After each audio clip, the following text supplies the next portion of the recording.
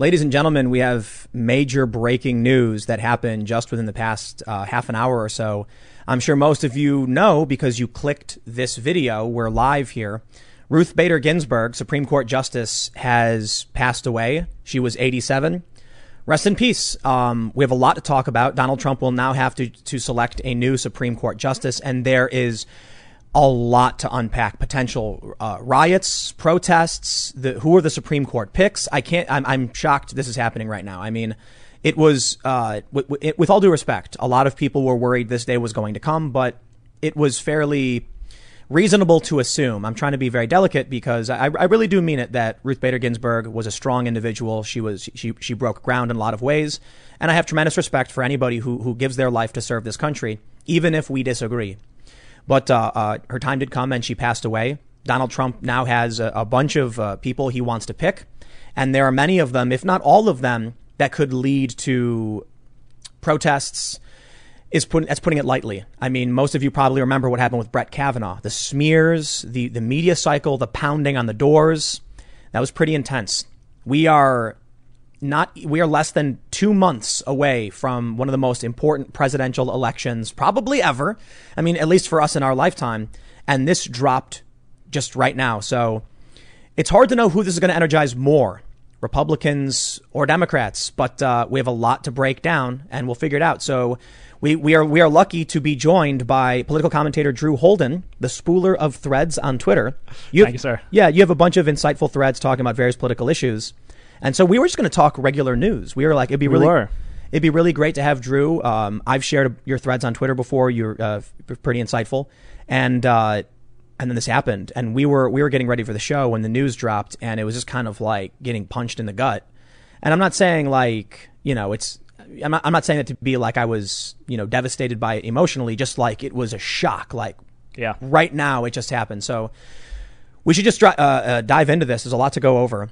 Of course, make sure you smash the like button, subscribe, share this stream if you like the show, because that's how we do it. We don't have a marketing budget. It's word of mouth. If you think this is a good show, an important stream, please share. Of course, we're joined also by at Sour Patch Lids. Yes, hello. I'm the producer, and we have, I'll just say it for a millionth time, a lot to go through. So we'll do the news first and foremost, and then we're going to start breaking this down.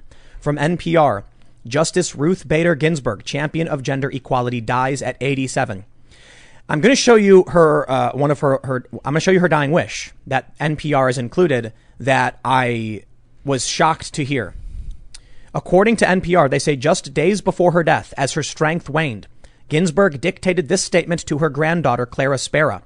Quote, "My most fervent wish is that I will not be replaced until a new president is installed."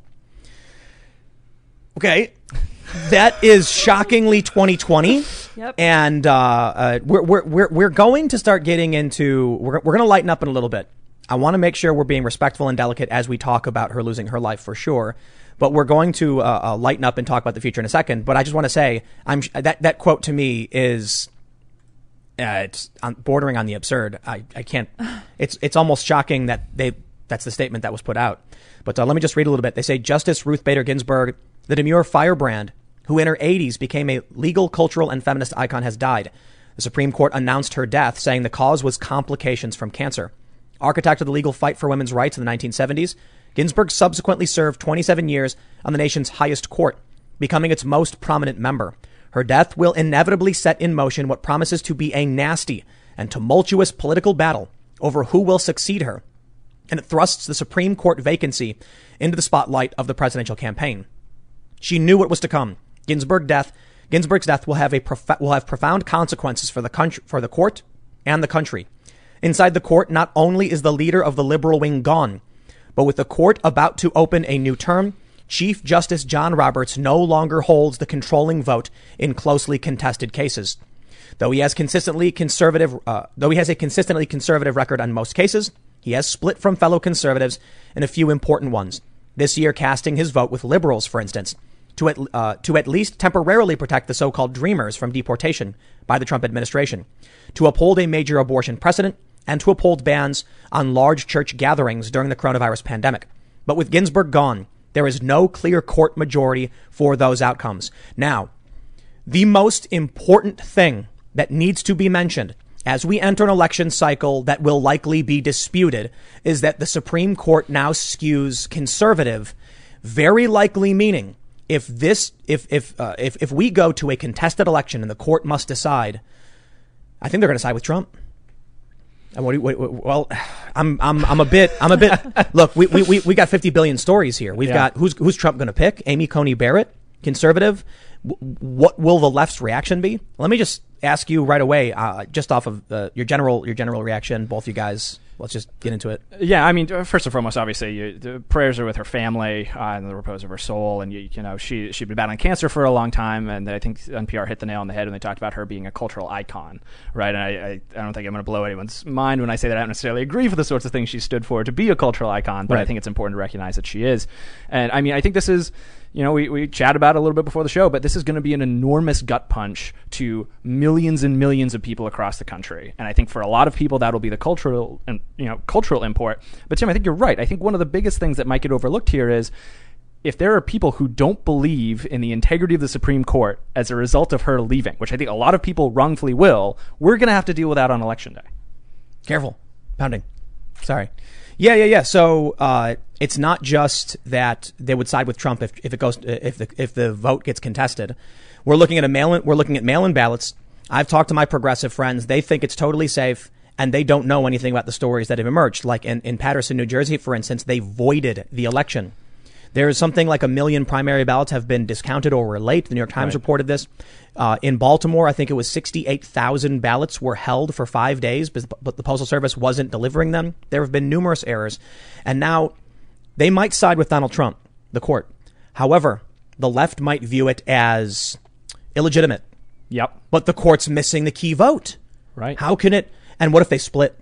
What if it goes 4-4? If it goes 4-4, I mean, what do you do, man, dude? And I mean, I think you can come into it to the election and say, hey, even if you're someone who is worried about it, then at least we've got the Supreme Court to be able to moderate this thing. And now we don't know that we'll have the numbers. And if we do have the numbers, you're right. I mean, think about it. Like we saw how upset people were in 2016, and now imagine all of those people not only are upset, but they're also thinking that the results of the election are illegitimate, and that they're not fair, and that of course it's Donald Trump's fault.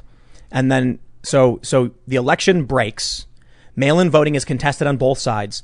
On Election Day, Donald Trump landslides. It's called the Red Mirage. Republicans are going to go vote in person. Democrats vote by mail. That means on election night, Trump wins in a landslide. Yep. Over the next several days, the Democrat votes start pouring in, and then it flips to Joe Biden. Donald Trump then starts contesting some of these mail-in votes, saying some were discounted, some were counted that shouldn't have been. Those signatures don't match. Yep. You know, we saw in Pennsylvania, they ruled signature verification out the window. Right. They now can't disqualify a vote if the signature doesn't match, arguing they should be able to give the voter a chance to fix it. So what? It takes 2 months to fix all the votes? Not going to happen. Trump's going to sue. Joe Biden's going to sue. It's going to go to the Supreme Court. And what if it goes 4-4? I don't think it would because they lost Ruth Bader Ginsburg. But Roberts... Roberts the other thing could go liberal. It's Roberts, and I think conservatives have learned their lesson time and time again that Roberts is not some sort of stalwart conservative that we should put our faith in. Yeah. Could you imagine if it finally goes to the court and they go 4-4 on this? What do you do? I don't even know. That's the other thing, too, is you would have legal fights about how to resolve the legal fight. The Supreme Court is not in a position to actually solve the problem with only 8 members. Trump needs to appoint someone now, and this person needs to be confirmed now. The problem with that, though, is that the left is going to be... We were talking about the White House siege, right? Yeah. Did you hear about this? Yeah. So for those that aren't familiar, a group called Adbusters, the magazine, had put out a call for it was a 50 days of protest called the White House siege in front of the White House. It was supposed to be nonviolent, but I guess nobody was buying it because they called it a siege. So they changed it to 50 days of improvisational jazz because they really did not want violence. And I can respect that. Peaceful protest is cool. It's cool. Sure. But it was announced by the General Assembly, the activists in D.C., that due to Donald Trump, they would be canceling the event, because they felt like free speech was under attack and all that stuff. If there was anything that could ignite a legitimate 50-day siege, and I don't mean like jazz or nonviolent protest. I mean quite literally people shaking the fences. They were pounding on the doors of the Supreme Court when Brett Kavanaugh it was the Supreme Court, or what building was it? I think it was in the Senate, wasn't the Senate, it? Yeah, they were trying to get into the Senate building. Right, they were banging on the doors. Yep. Oh, here it comes. And I mean, obviously the Kavanaugh appointment was huge and it was historic. It was important, but it pales in comparison. I mean, it's not even close. Like we've never had something like this in terms of a Supreme Court appointment. And so, yeah, I think everything's out the window. And on top of that, you've got all of these people, be they political or otherwise, who have been cooped up for 6, 7, 8 months. Oh man, all they want to do is get out of the house. Are we in a simulation? Yeah, we were talking about this too. I'm half kidding. I'm only half kidding. It's heavy-handed. If it is, it's too much. What did you say? The writers of 2020 were bold to put this right before the election. It's like you gotta rein in the audience a little bit more, right? We've got the election coming up. We're not even into December, and if you're going to throw something that big out, already knowing you've got a planned election coming up in one of your episodes in the future, dude, the writers are ham-fisted at this point in my book. No, I kind of feel like it's Game of Thrones early season worthy, where like you're watching and all of a sudden you're like, no way, they just killed. How did they kill that? The Red Wedding. Yeah, exactly. The Red Wedding. They killed everyone. This is our Red Wedding. But I mean, at least well, the Democrats are saying that. Oh God, seriously. But at least you can put the book down. You can turn the TV off. This is life. I mean, I'm gonna go back to my apartment in DC, and it's gonna be protests. It's gonna be cordoned off city streets. It's and I really want to stress. I know there's a lot of partisan people. NPR says it's going to get nasty. I have tremendous respect for Ruth Bader Ginsburg, man. I really do. She battled that cancer like one of the strongest people I've ever seen suffering from the illness, and she kept winning, and she withstood it for as long as she possibly could, and it was impressive. It was remarkably impressive. And I think she had pneumonia too. Yeah, at some point, something like that. Yeah, she was hospitalized, I think, once, maybe a couple times. I was impressed with the sheer willpower. And as much as, like you mentioned, look, we don't have to agree with her politically. In fact, we can very much disagree and be worried about her politics. But I think, look, we are Americans first and foremost. And that sheer willpower to try and stand throughout the election was impressive. Yeah. I know a lot of people are probably happy that Trump will not get to make an appointment, but I hope people recognize we can be, sad to see her go and prayers and respect to her family and all that while still being like, okay, without reveling in that. Yep. Mm-hmm. We're looking to the future and what's going to come next. And already we're seeing a lot of photos popping up of who comes next. Yeah. So first and foremost, let me see. We have this photo right here from Cassandra Fairbanks tweeted just this photo, and we all know what it is. It's Amy Coney Barrett. So I believe Trump will appoint her. We can also see this. Take a look right here. Trending politics. 2.69 million tweets. No, no, no.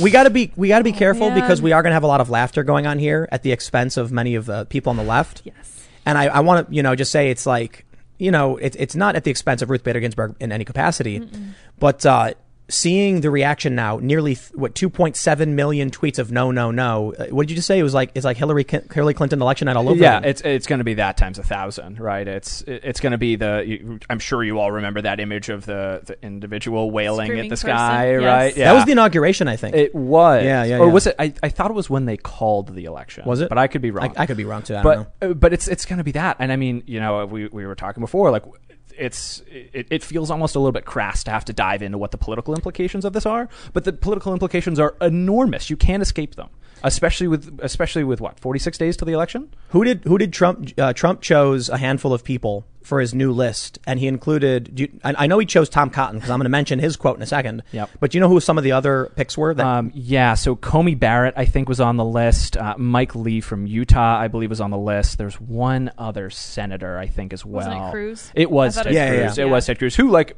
in his own respect, is a pretty impressive constitutional law scholar by all indications. And so, like, it's complicated because they're political, right? But they're people with serious, at least legal bona fides, if not judicial bona fides.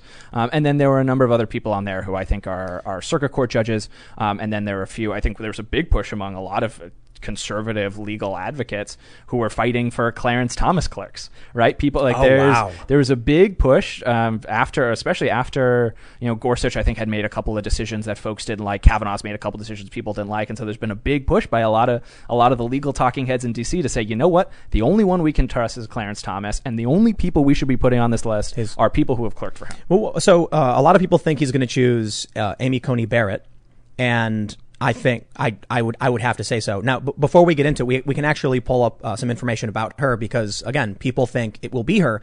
He selected, one of the people on his short list was Tom Cotton. And then we saw, I think some of these other people said, I appreciate it. I have no interest in leaving the Senate. Hawley, yeah. Josh Hawley. Yep. And Ted, and Tom Cotton said that, what does he say? The days of Roe v. Wade are numbered or something? Yeah, exactly. He's like, well, the days of Roe v. Wade should be over. And I would be, he also said, I would be honored to serve my country. And he's like, as someone who has served their country for a long time, I would be honored to serve my country in any capacity. He's gunning. Are you kidding? If Trump picks Tom Cotton after Tom Cotton said that, it is going to be war in D.C. Like we've talked about conflict before. We've talked about civil unrest, but Tom Cotton straight up said it. Days of Roe v. Wade are numbered or something to that effect. Yeah. If Trump says, yeah, Tom Cotton, and they say he's moving forward and they set up a Senate confirmation within a month of the election, it is going to be. It's impossible to overstate what that would look like. I know. I'm scared to say what I think it would result in. And don't forget, Tom Cotton is persona non grata enough to the left that when he wrote an op-ed voicing an opinion that is shared by almost 60% of Americans, you had the guy who runs the op-ed page resign, and you had a staff revolt. Yeah, you had a staff revolt, not just at the New York Times, but everywhere. There were other people who backed him up who lost their jobs, right? It rolled journalism in an insane way. That was over an op-ed. Take a look at this from The Hill. Tom Cotton, after Trump names him potential Supreme Court nominee, quote, "It's time for Roe v. Wade to go." 100, I'm estimating, but it's 100, I'm rounding up, 110,000 shares on The Hill from September 9th. I got to say, man, when you make a joke about the 2020 season writers, you mean to tell me that Donald Trump put out a list a week ago where the guy said Roe v. Wade's out, Ruth Bader Ginsburg dies. A week later, if he picks this dude and the Supreme Court is split 4-4 with Roberts siding with the liberals against Trump, and there's no clear winner and no way to resolve this. Yeah.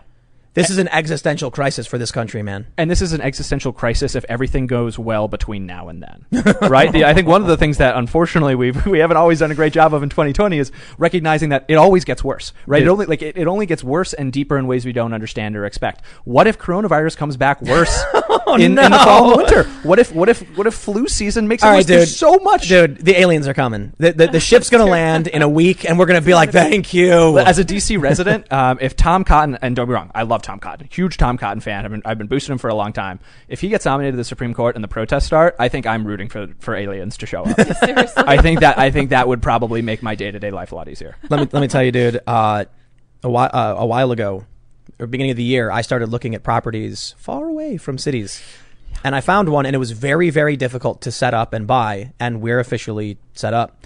As soon as we wrap up this show, we're hopping in a car, driving for several hours, and I'm going to wake up at the new facility. We're going to start setting up the new studio because I do not want to be anywhere near these cities. And look, we can talk about Antifa, we can talk about the Proud Boys, and I lived in New York. People were planting bombs. Like, there was just crazy people. So I wanted to get away from these cities as the political tensions flared up. But this is the sharpest spike in emotional shock we have seen in the entire year. Yeah. Like, everybody knew it was coming. It was a time bomb. Mm-hmm. And now it's dropped. And it dropped a week after Tom Cotton said, it's insane. Wow, man. I'm telling you, if you were writing 2020 as a show and all you were trying to do is freak your show watchers out, that's what you do. I mean, I don't know what you would do different. And one of the other problems with it too is it comes at a time when people are already emotionally frayed. Everyone is burnt out. Everyone is worn down. They're worn down by politics. They're worn down by coronavirus. They're worn down by the lockdown and everything else swirling around it. And now you throw this into the mix? I got to say, I'm kind of freaking out, man. Yeah, me too. This was like, so for those that are listening, we're sitting here. I had like a Gatorade, and we are like making jokes. And I was like, I think we're going to talk about, there's this thing with Joe Rogan that's really interesting. And then all of a sudden, I see the tweet breaking. What's here's what you did. So you opened up Twitter, and you're like, all right, so what are we going to talk about? And you were like, I felt like it was the cartoon. No, I think I said, "Oh my god, oh my god, yes. Oh my god." I put my hands on my head and I was like, "Oh my god!" And then Lydia's like, "What happened?" And I was like, "Ruth Bader Ginsburg died." And I was like, "Oh, my god, this is crazy." And you started it by saying, "What's the biggest story of the day?" Yeah, and Lydia and I were like kicking around our heads. We're like, I don't know, man. I mean, this Rogan thing's big. Like, there's a few other things going on. I think what was it? Chris Rock said something like that. That was the kind of news we were kicking around. It's like, Chris Rock. This is a big news. And hands on the head, and you were like, I was like I was a like, former something's OC actress from that TV show Yeah, came yeah. out in support of Trump. Right, which is cool. That was Fine. it. Yeah. And I was like, we're gonna have a fun conversation about like walk away and like never Trumper and stuff. And but here, check this out. This is what's happened. So over on Twitter, we have the trending tab. Number 1 is Rip Ruth Bader Ginsburg, with absolute respect. Number 2 is Ruth Bader Ginsburg, nearly 500,000 tweets, followed by Supreme Court. McConnell, notorious RBG, rest in power, rest in peace, RBG, not RBG, Rip Ruth, Kavanaugh. And then Puerto Rico, which is still big news. And then it goes to Rosh Hashanah and a bunch of other things. But then it goes back to Murkowski. Like, anyway, the point is, look, Tom Cotton's trending. Roe v. Wade is trending. No. With now nearly 3 million It's insane. tweets is trending. That is Amy crazy. Coney Barrett trending. Moscow Mitch, RB. The entire trending tab, 29 trends, Yep. save for like 4 things. Well, first of all, it's all politics except for Rosh Hashanah. And then everything else is political. Puerto Rico is not related to Supreme Court. So it's like 27 of 30 trends are all the Supreme Court.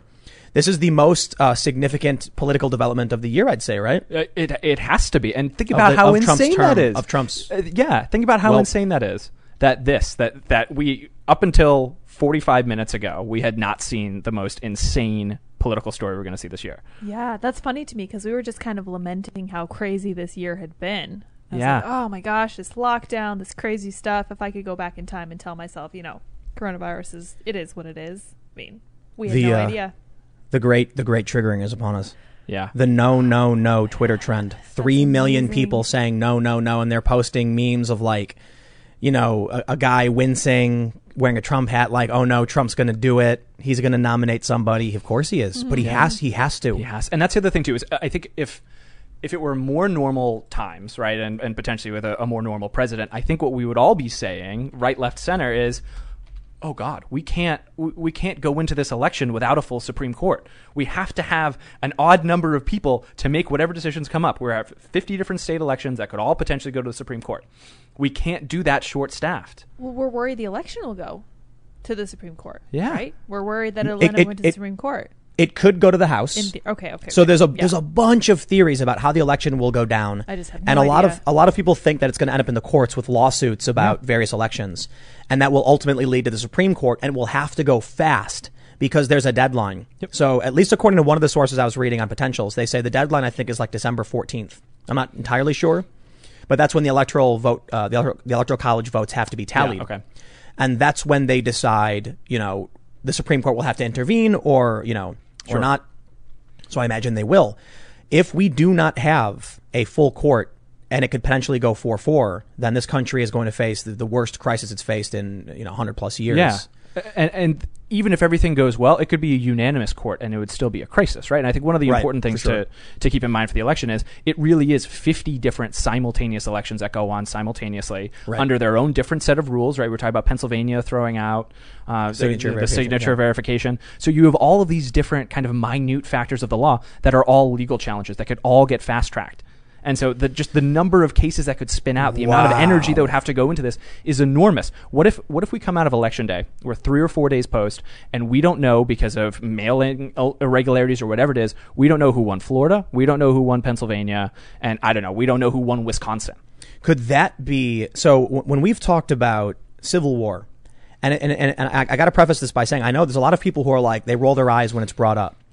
But I'm not the one who I didn't come up with this idea. I was reading a national security article from I think The Atlantic talking about the violence in the streets, the escalation of tensions following Donald Trump's victory, and the potential for civil war. And this was several years ago. They said that it looked like there was like a 35% chance we would go down that route. A lot of people I talked to said there's no dividing line. Like the American Civil War was the North and the South. We knew where people were.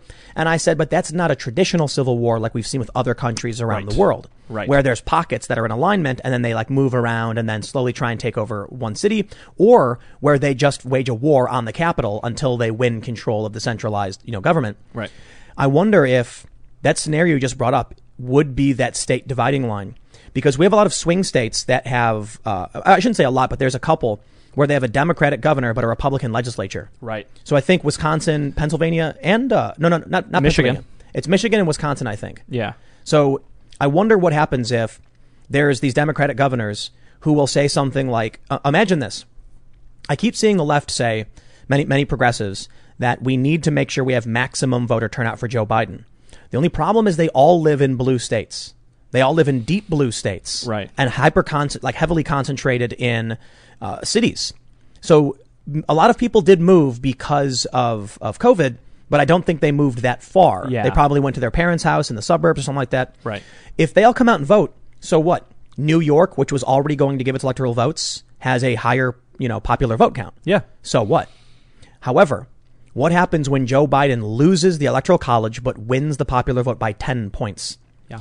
Then you're going to see these Democrat governors in the swing states be like, well, we did vote for, Trump in our state, but the popular vote of the country is more, more important because the swing is too high. Right. You'll end up with some people saying, we know Trump won the Electoral College, but this is too big of a popular vote swing. We will not be ruled by a minority. Right. And then the Republicans and Trump are going to say, these are the rules. These are the rules. Yep. And this is what we all agreed to. And then all of a sudden you have some kind of civil war. But I think so. Two thoughts come to me. The first is, I think the response from the left will be, yeah, well, we agreed to these rules hundreds of years ago when there was still slavery, right? That's always the pushback on the Electoral College. And there's a side of me that's like, okay, I get it. Like, we have a living, breathing constitutional document. It's meant to change, all that kind of stuff. But there's a lot of things you have to go through to change things in this country. And I think on the whole, that's probably for the best, Electoral College included. But getting back to your Civil War model. I read something the other day that was really, really interesting that looked at it, that talked about it less as a traditional Civil War, even in the sense of two standing armies, even if it's not north-south, but like even look at a place like Libya, right? That kind of devolves into a sort of civil war, and a lot more like the Troubles in Ireland. Right. And so it could look a lot more like you have kind of pockets of sectarian violence where you have, it's not even one city against another. It's you got 60% of one city, maybe that's loyal to a cause, and 40% the other way. And so you start having, unfortunately, what it ends up looking like is a lot like Portland with more people dead. And live ammo. I remember I went to Northern Ireland. What's the city in Northern Ireland? Do you know? Belfast. Belfast. Yeah. Yes, I was in Belfast, and I went to the Peace skin Wall. Crawled there. Oh. Did you go to the Peace Wall? I did. Yeah. All right. So this is really important for everyone that's listening. On one side of the Peace Wall, there was like pro-Israel stuff. On the other side, there was pro-Palestine. And I was confused by this. And I asked one of the locals, what does this have to do with Ireland? And he said, nothing. Yeah. It was literally tribalism. If one side said one thing, the other side said the opposite. Yep. We are seeing that. It's Matt Taibbi called it. There's something akin to this that Matt Taibbi coined, the hydroxychloroquine effect. Yes. Right. You read that article? Yes. Oh, I love it. He's brilliant. Right. He's a liberal guy. Yeah. And he wrote basically that, look, Trump sees these studies that were being performed in many different modernized nations. Yep. He then goes up on the podium and starts, saying, oh, this is really, really great. I saw this thing. We should try it out. Yeah. The media then ran as fast as they could to write stories claiming it was bad and not to do it. Right. And he said, you're in a pandemic and you're discounting a potential treatment that other countries, that's ridiculous. And right off the bat, too, two threads I'll tell you I actually have about the hydroxychloroquine effect. And it's right. I mean, there was nothing about it that was science. And what ended up happening was all they had to do was cherry pick doctors who have a doctor before their name, throw them on CNN, and then they run the coverage of Trump. And let's be honest, too. Trump is not a medical expert. And so right, when he goes up there and talks about it, it's typical Trump speech trying to explain something very complicated. And then all of these doctors who probably are sound and look a lot more articulate on the ways of medicine get up there and say, no, he's crazy. But they're cherry picking. They're just finding guys who believe a certain thing that doesn't necessarily fit any of the evidence. And there was, and there were some really bad doctors who came out in agreement with Trump that made him look really bad. Very good point. However, you also had Dr. I think it was Harvey Risch, MD, PhD from Yale, saying the most important thing, whenever we talk about this too, because YouTube likes to strike down anybody who brings it up, is that it's not a cure. But this PhD MD from Yale was saying it does help, and we need to start, looking into what we can do to help people, but it's not a cure for sure. So anyway, I bring that up in context of Northern Ireland because there was I think somebody in Northern Ireland claimed they were a lost tribe of Israel, and they were literally Irish people. Interesting. This is what I was being told by some of the locals. That you'll look on one side and it's the revolution fist, it's pro-communist, it's pro-left. The other side was pro-right-wing, pro-empire, pro-imperialism. Yeah. And it was literally just your side bad, our side good. Interesting. And I think that's where we are. But I don't, here's what I think when it comes to the U.S. and the kind of the conflict we've seen from the left and the right. The right has become a big tent of people who are rational and reasonable and willing to have a conversation and don't just believe that whatever, one person says we must say the other thing. But if you look, like when I look at Trump, I say there's a lot of things I can easily criticize. There's a lot of things I think that are good. Hey, it is what it is. The left just says literally everything he does is bad. Right. The peace agreements, they're actually bad. They undermine Palestine. How dare he? Yeah. It looks like we're headed in that similar direction to what divided, at least what I saw from, look, it's not like I have a history degree in Northern Ireland or anything. Fair. And I think one of the big things within that too is you end up with a situation where it's not just that one side has decided that whatever the other side is doing is bad. Is you have one side who's in power, right, Donald Trump, and you have the other side who's controlling the narrative and the media. Right. And so if they're going to sit back and say whatever the government of the United States does is bad, right, in a way that can only be described as propaganda, then of course you're going to inflame tensions. Of course you're going to piss people off. And at the end of the day, anyone who agrees with Trump is going to sit back and say, why am I being lied to? So what do you think happens when Trump then selects his Supreme Court nominee? The media is going to magically create every possible, you name it. They're going to accuse this person of murder. They're going to be like, they kidnapped a puppy and threw it into, off a bridge. It's going to be insanity. Yep. But this is why I think Trump has to pick Amy Coney Barrett. I think you're right. If they choose a man, it's going to be Me Too. It's going to be white. Worse. Right, Kavanaugh all over again times 1,000. Yes. Yeah, times 1,000. Times 1,000, and with 1,000 times the energy behind it to dig up anything that could be wrong or unsavory or whatever it is. No, they're going to make it up. And that's the thing. When all else fails, you know that they will. So what can they make up? So here's what I've got pulled up. I got Wikipedia pulled up of Amy Coney Barrett. Oh, yeah. And there's really important context here. They say Amy Coney Barrett is a United States Circuit judge of the United States Court of Appeals for the Seventh Circuit. Barrett is the first and only woman to occupy an Indiana seat on the Seventh Circuit Court of Appeals. Described as an originalist and textualist, Barrett's judicial philosophy has been likened to that of her late mentor and former boss, Justice Antonin Scalia. Barrett's scholarship focused on originalism, statutory interpretation, and I can't pronounce. Can you pronounce that? Stare decisis. Stare decisis. Let the decision stand. Interesting. In Latin, yeah. So that, like, what does that mean? Like, you don't repeal or reverse other standings? Right. It's that you tend to side with settled case law or previous court decisions. So the question I guess I would ask, if that's true, do you think she wouldn't overturn Roe v. Wade?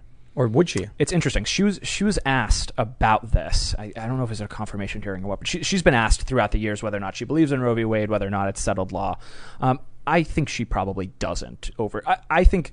You think she won't? I don't think she will reverse Roe v. Wade. To be honest with you, I get what Tom Cotton's saying, and Tom Cotton's an elected official, so I think it's a lot easier for him to say that it needs to be overturned. Yeah. I think it would be enormously difficult. I think you would probably need a couple more conservative justices to actually overturn Roe v. Wade. Yeah. I don't buy it. Right? It's something that the conservative movement has fought for a long time, and done a really good job of fighting for. And I think it's animated the conservative movement for a really long time. But I don't think it changes. But to answer your earlier question, I think I have a pretty good idea of what's going to come out about Coney Barrett. Oh yeah, I think I know. Oh. So she's Catholic. She teaches at Notre Dame, and they're going to paint her. And they did this the last time I think she was confirmed. They're going to paint her as a religious zealot. Oh yeah. They're gonna. I think it might have been her. It might have been someone I'm confusing her with. But she has membership in different Catholic organizations. I think Opus Dei, maybe a couple of the others. You'll remember Opus Dei if you've seen the Da Vinci Code. That's not actually Opus Dei. They use. So the she's name not like hiding secret paintings. No, exactly. She's exactly right. That'd be she's cool, not. though. It would be cool if it was the case, but no. To the best of my knowledge, she doesn't have any interesting secrets. Doesn't drink the blood from the skull of St. Peter or anything like that.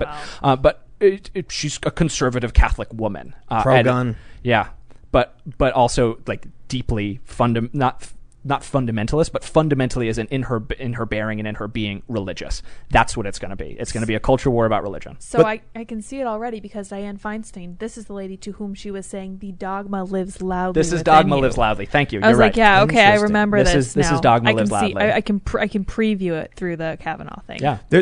I'm not going to go through her entire wiki that points out several interesting things. But I will note that right away they say she's a rankfully dissent in favor of gun ownership rights, but also Fourth Amendment. Interestingly, the first thing they bring up is Barrett wrote the opinion in a case denying summary judgment and qualified immunity to a police detective who knowingly provided false and misleading information in an affidavit. Interesting. The plaintiff, Rainsberger, was arrested for his own mother's murder based upon the defendant's falsified records used to secure a warrant for the plaintiff's arrest. The court found the defendant's lies and omissions were material to probably cause a clear violation of the plaintiff's Fourth Amendment rights, to which the defendant is not eligible for qualified immunity. So legalese a little bit there, but does that she actually was against qualified immunity for a cop? Is that what it says? Sort of. So if I'm reading it right, it's that. you have a lot of courts who have a pretty expansive interpretation of what qualified immunity is and what it means. And so if I'm reading that correctly, again, I don't have a law degree, so I don't want to mislead any of your viewers, but my understanding is that she struck down qualified immunity because of a direct violation of an enunciated protection that's under the Constitution, which not all courts do. Right? I think unfortunately it's with. Can you give quick context on qualified immunity? Yeah. So qualified immunity is for certain people. In most cases, it comes up around police officers. Is that because of the responsibilities of their job or something that they do, they have it's a higher burden of proof to be able to hold them legally accountable. And so if you get killed by a police officer, it is very, very difficult for your family to then go and sue the government and sue the police bureau. So this is something a lot of left-wing activists have been adamant about. They want police to lose qualified immunity so that they get treated like regular people, essentially. Yes, right. So I guess that might be favorable for her. It's not like it's going to matter, though. She's a conservative. That's a good point. Yeah, they'll hate her anyway. That point, I think, is good for the libertarians. That's been a big. That's like Reason, I'm sure, has a podcast on qualified immunity or whatever it is. Right. That's one of their big sticking points. I think there's probably enough there in the rest of the wiki for why Comey Barrett is not going to be someone who's embraced with open arms by any RPG fans. Right away, the 2A gun ownership rights stuff, of course. If she's an originalist and textualist, I mean. But it's interesting. She's an originalist and textualist, but she's not going to reverse, previous rulings. Is that what stare decisis, I think is? Yeah, stare decisis. So it's interesting. I think the two are somewhat in tension, right? You've got something. So stare decisis is, yes, you're not overturning previous court decisions. I think there is a long legal tradition among originalists to say that you don't want to, like, the whole point of originalism, particularly as a political manifestation, is we shouldn't be legislating from the bench. We shouldn't be making laws and making rules and changing things based on the judicial philosophy of individual courts. Right, that's kind of the crux and the heart of it. But what I think a lot of originalists and textualists will do is they'll say that doesn't mean that we can't look at cases that were wrongly decided, right, and go back and say this was wrong and we need to change it, rather than we're looking at all the same facts and figures and it comes out differently. So I think that's about where it nets out. There is a section for possible Supreme Court nomination. And they say Barrett had been included on President Donald Trump's list of potential Supreme Court nominees since 2017, almost immediately after her Court of Appeals confirmation. Almost immediately after. Yeah. In July 2018. She's young. Yeah, she's 47, I think. Yeah. 46, 47. In July 2018, following the retirement announcement of Anthony Kennedy, she was reportedly one of 3 finalists and the only woman to be considered by Trump as a possible successor to Kennedy. Trump nominated Judge Brett Kavanaugh for the position. Reportedly, although the president liked Barrett, he was concerned about her lack of experience on the bench. At the time, Barrett had been on the bench for less than a year. After Kavanaugh's selection, Barrett was expected to stay in the spotlight as a possible nominee for a future Supreme Court vacancy. Trump is reportedly saving Ruth Bader Ginsburg's seat for Amy Coney Barrett if Ginsburg retires or dies during the Trump presidency. And there it is. Yeah. That's what everyone is expecting to happen. And now she's got the experience on the bench. Yeah, she's got a little more time on the bench. Also interesting, someone should fact check me on this, but I think this is accurate. I think she would also be the first the first individual on the Supreme Court who doesn't have a law degree from an Ivy League school. Really? I think it's almost always Yale and Harvard. She went to Notre Dame. Again, I could be wrong on this, or it could be undergraduate rather than graduate. But do they University of Notre Dame? Yeah. So I think she would be the first one with a law degree, not from an Ivy League school, who would be on the Supreme Court. Wow, man. I don't know that really gets you any blue collar voters. I mean, I think that's probably like how many angels can dance on the head of the pin in terms of the things that. It's a little too in the weeds, but nerdy people like me in DC, I think, probably like that stuff. So what's the immediate reaction now for conservatives? When you see like an Obama victory, they all run out and buy guns. Yep. Trump hasn't picked anybody yet. So everyone's going to be having knots in their stomachs. And I don't know. What do you think Trump's going to do? I mean, I think, we were talking about it before. I think what Trump is going to do is he's going to rush to get someone on the bench. Yeah. And if again, under more normal times, everyone and their mother would be saying, you know what? I don't like Trump. I don't like who he's going to nominate for this, but it makes sense. We're heading towards the rocks, and we need to have enough people in the Supreme Court to be able to make whatever decision comes up. But we're not. It's at the end of Obama's last term. Who was it?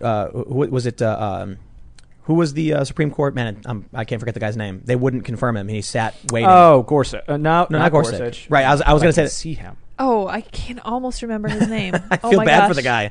He didn't get chosen. Merrick Garland. Yes, Merrick Garland. yes, Garland. there we go. Yay. Right. So Melvin, Mitch McConnell. He said no. He's like, we're not going to confirm him because what did he say? We're in the last year, and there is a divided Senate versus the presidency. Yep. And so if there's a divide, then we shouldn't confirm this person. Let the people decide with the presidential election. Right. I personally disagree with that, and I'm almost willing to bet that now Mitch McConnell does. Well, actually, no. It's right now Republican Senate, Republican president. We're not divided, right? And this will be a huge talking point of the left, right? I think people misconstrue the McConnell rule as whenever there is a vacancy that comes up on a Supreme Court that we have to wait. If there's any presidential election coming up, you have to wait until that's over. When what McConnell was saying is, hey, there are two components of our government who are in charge of having any say in the decision when it comes to a new Supreme Court justice. It's the president and it's the Senate. Right now, we're not unified. Right, I see what you're saying. So the president will choose someone, the Senate will then confirm the person. Right. I actually totally disagree with that. Okay. In the sense that, like, if the president chooses someone and the Senate disagrees and then doesn't confirm them, that makes sense. The Senate's supposed to be a check on the president, right? Yeah. I agree with that. Yeah. So if the idea then is, well, we've got a Democrat Senate or we got a Republican Senate and a Democrat president, so we just won't confirm it. I mean, to be honest, that's what would just happen. Wouldn't they just vote it down? Probably. But I think one of the things particularly that we've seen, at least up until Bork, right? For a really, really long time, there's this expectation for members of the Supreme Court, I think kind of anecdotally, socially, whatever, that if a president is going to nominate someone to the highest bench in the land, they have to be someone who the entire Senate will agree with. You're going to have overwhelming support for this person. They should be relatively moderate on the issues. They should be likable, whatever. And then Bork came in, and that's the getting borked, right? That's where all that comes from, where they didn't give him a fair hearing. Yeah. So there's a nominee who doesn't get a fair hearing, and they're like, okay, it became political, right? And everyone was tearing their hair out because, oh no, the Supreme Court has now become political. Yep. And I think you've seen that on steroids recently, and now we're going to have it times an infinity. I think civil war is not out of the question. But I think what people don't realize is that we're in a new generation of conflict. Yeah. Propaganda's huge, information war. The left controls cultural institutions. They try to pretend that they're powerless because they don't control the government. But Trump only has, the Supreme Court is conservative, especially with Ruth Bader Ginsburg's passing. You got the Senate. You've got the presidency, obviously. The House is in control of the Democrats. But they also control the colleges, the youth institutions, the celebrities, the video games, the movies. They control the cultural institutions, and politics comes second. Yeah. Was it Breitbart who said politics is downstream from culture? Yeah, right. So if they're, I was talking to somebody about how the NFL and the NBA are all Black Lives Matter right now. Right. And I was saying, like, I think it's because the Democrats are trying to force politics to shock people so they go vote because they desperately need voter turnout to beat Trump. Yep. Because Trump's likely going to win, and they probably know it. Mm-hmm. I think Biden's seen his internal polling, and that's why he panicked on the riots. That's why he's run out. That's why all of these hit pieces drop. What do they say? Trump called soldiers losers. Yeah. It's like, listen, man, Trump's a lot of things, but that one was so insanely over the top. Yeah. Like, come on, man. And if quote Joe Biden. Yeah, exactly. and if it wasn't true, like, who's going to come out and speak on the record, right? We had 21 people who lined up to say it doesn't make any sense, that they were there and it didn't happen. Exactly. Like, exactly. I'm sorry, if you can't get John Bolton to confirm something bad that Donald Trump did, I don't buy it. I don't believe it happened. Yeah. You're not going to sway me. It's so just so everybody knows, John Bolton hates Trump. Mm-hmm. Trump should not have hired the guy. Mm-hmm. And he wrote a whole book ragging on Trump. And when he got asked, he was like, I don't recall that ever happening. No, that's not true. The story was basically that they were going to go honor the World War I fallen. And Trump said he didn't want to go because they're all losers and suckers. But when actually it was a Navy pilot, I guess, said the visibility was too low and the ceiling was too low for the helicopter. It was not safe. We couldn't do it. So they decided not to do it. And Trump said, sure, whatever. Yeah. They turned it into the story where it was actually Trump saying the soldiers are losers. And that's so comic book villain-esque. It's like it's almost the way I described it before was like a 15-year-old kid was writing anti-Trump fan fiction. Oh my God, and then the evil Trump said the soldiers are dumb. Like, dude, come on. He's the president. It's so out there. Yeah. But with the level of conflict we saw with Kavanaugh, the level of conflict we see every day with, like, we liken to Northern Ireland. Yeah. Oh man. And that's the thing, too. Don't forget, Kavanaugh was insane, and it was during a period of time before the coronavirus crisis had started. It was before you had the sort of, you didn't have the riots anywhere. You're right. Things were, it's insane to say this, but when the Kavanaugh appointment came through, things were a lot calmer than they are now. It was chill. Everywhere. Dude, we earlier this year, we actually did on this show a segment talking about Sonic the Hedgehog. No way. Yeah, the movie came out. It was great. We had a good time. We all high-fived. We're like, yo, Sonic the Hedgehog, how fun is that? And then the world exploded. Yeah. Pandemic swept through the country. Everything was shut down. The economy's tanking. Riots erupt. I don't want to call them race riots, but they were racialized riots. Better way to put it. Yeah, I agree with that. People are burning things down. A lot of them were white people claiming, and there were a lot of black people who were angry at them for doing it. And it went on for 100+ days. And then everything slowed down, and then mass wildfires hit. Yep. Then several hurricanes hit. Yep. And now Ruth Bader Ginsburg has died. And again, we're not even to the election. We're not even to episode 11 of the 2020 season. Oh my gosh! When like if this hadn't happened, if there wasn't a pandemic sweeping the globe, if Ruth Bader Ginsburg were still alive, if there weren't wildfires, 2020 would be horrible. Yes. Everything about the 2020 election would be bad, and now it is going to be monstrously worse as a result of every single thing that has happened. Yep. Well, so this is a really good chance to actually jump into one of the original stories we were going to talk about. Yes. Yeah. So before we got started, we were like, oh, here's a really interesting story. This actress from the OC, the Orange County show, used to be on Fox, I think, has come out. She says she's an independent voter, but she's voting for Trump. This is significant, especially in the context of potential conflict we see arising out of, man, we just described apocalyptic scenarios. And just to reiterate real quickly, when all the chaos erupted around Brett Kavanaugh, everything was kind of chill. Sure, you had the negative news cycle. There was the Trump derangement, hate, and all that stuff. But not mass riots, not pandemic. Now we're going to get Brett Kavanaugh times 1,000 plus mass riots, pandemic, wildfires, and all that stuff. Yeah. So there's a real potential for conflict. But there is, I was talking to a friend of mine the other day who told me there's no way Trump will win because he's only lost his supporters. And I said, what have you been reading? My goodness. Yeah. No, for real. And I was like, listen, all day, every day, for 16 hours, I'm just reading news. I'm talking to various people, various guests, various friends, and I have not seen anything to support what you're saying. And she told me, didn't you watch the DNC, those people who are like, I voted for Trump and now I'm switching? And I was like, haven't you been on Twitter? Yeah. There's a hashtag walk away. There's Axios. Axios reported that Republicans are closing the gap in new voter registrations in battleground states because Democrats are switching parties, not because they're registering new voters. Democrats are switching or abandoning the Democratic Party, going independent. Interesting. Very interesting. So then we see a story like this. This is OC actress Samaire Armstrong voices support for Trump, says far left mob has silenced Americans. Quote, I'm voting Trump 2020, she declares online. This is brave. She's an actress. She could lose her career in Hollywood saying something like this. But I think we're reaching the point where, I don't know if you saw the Cato Institute study on political opinion. 62% of people. Yes, this is the one about people not feeling comfortable sharing their opinions, right? Unless you're on the far left. Exactly. And so... Go ahead. I was going to say, I mean, that's... Whenever I think about polling, right? Like, the first thing that comes to my mind is who is going to... if people aren't comfortable telling their friends and family who they're voting for, what their political status is, right? If they're hiding it that closely, you really think they're going to tell a random pollster? No way. Even if they've made up their mind? And I think that when I think about the people who are going to say maybe they hold their nose or whatever, but they go and vote for him, it's those people. It's like I have plenty of friends in the DC area who are like, dude, I work at a think tank. I'm not allowed to be a conservative. Are you kidding me? Like, that doesn't fly here. Like, and it's funny because they talk about how it's a popularly understood setting where, like, obviously no one's conservative, right? No one even worries that they might offend someone who's conservative because the expectation is so. I have people at restaurants do this. I'll have servers make comments or bartenders or whatever, and that's the expectation.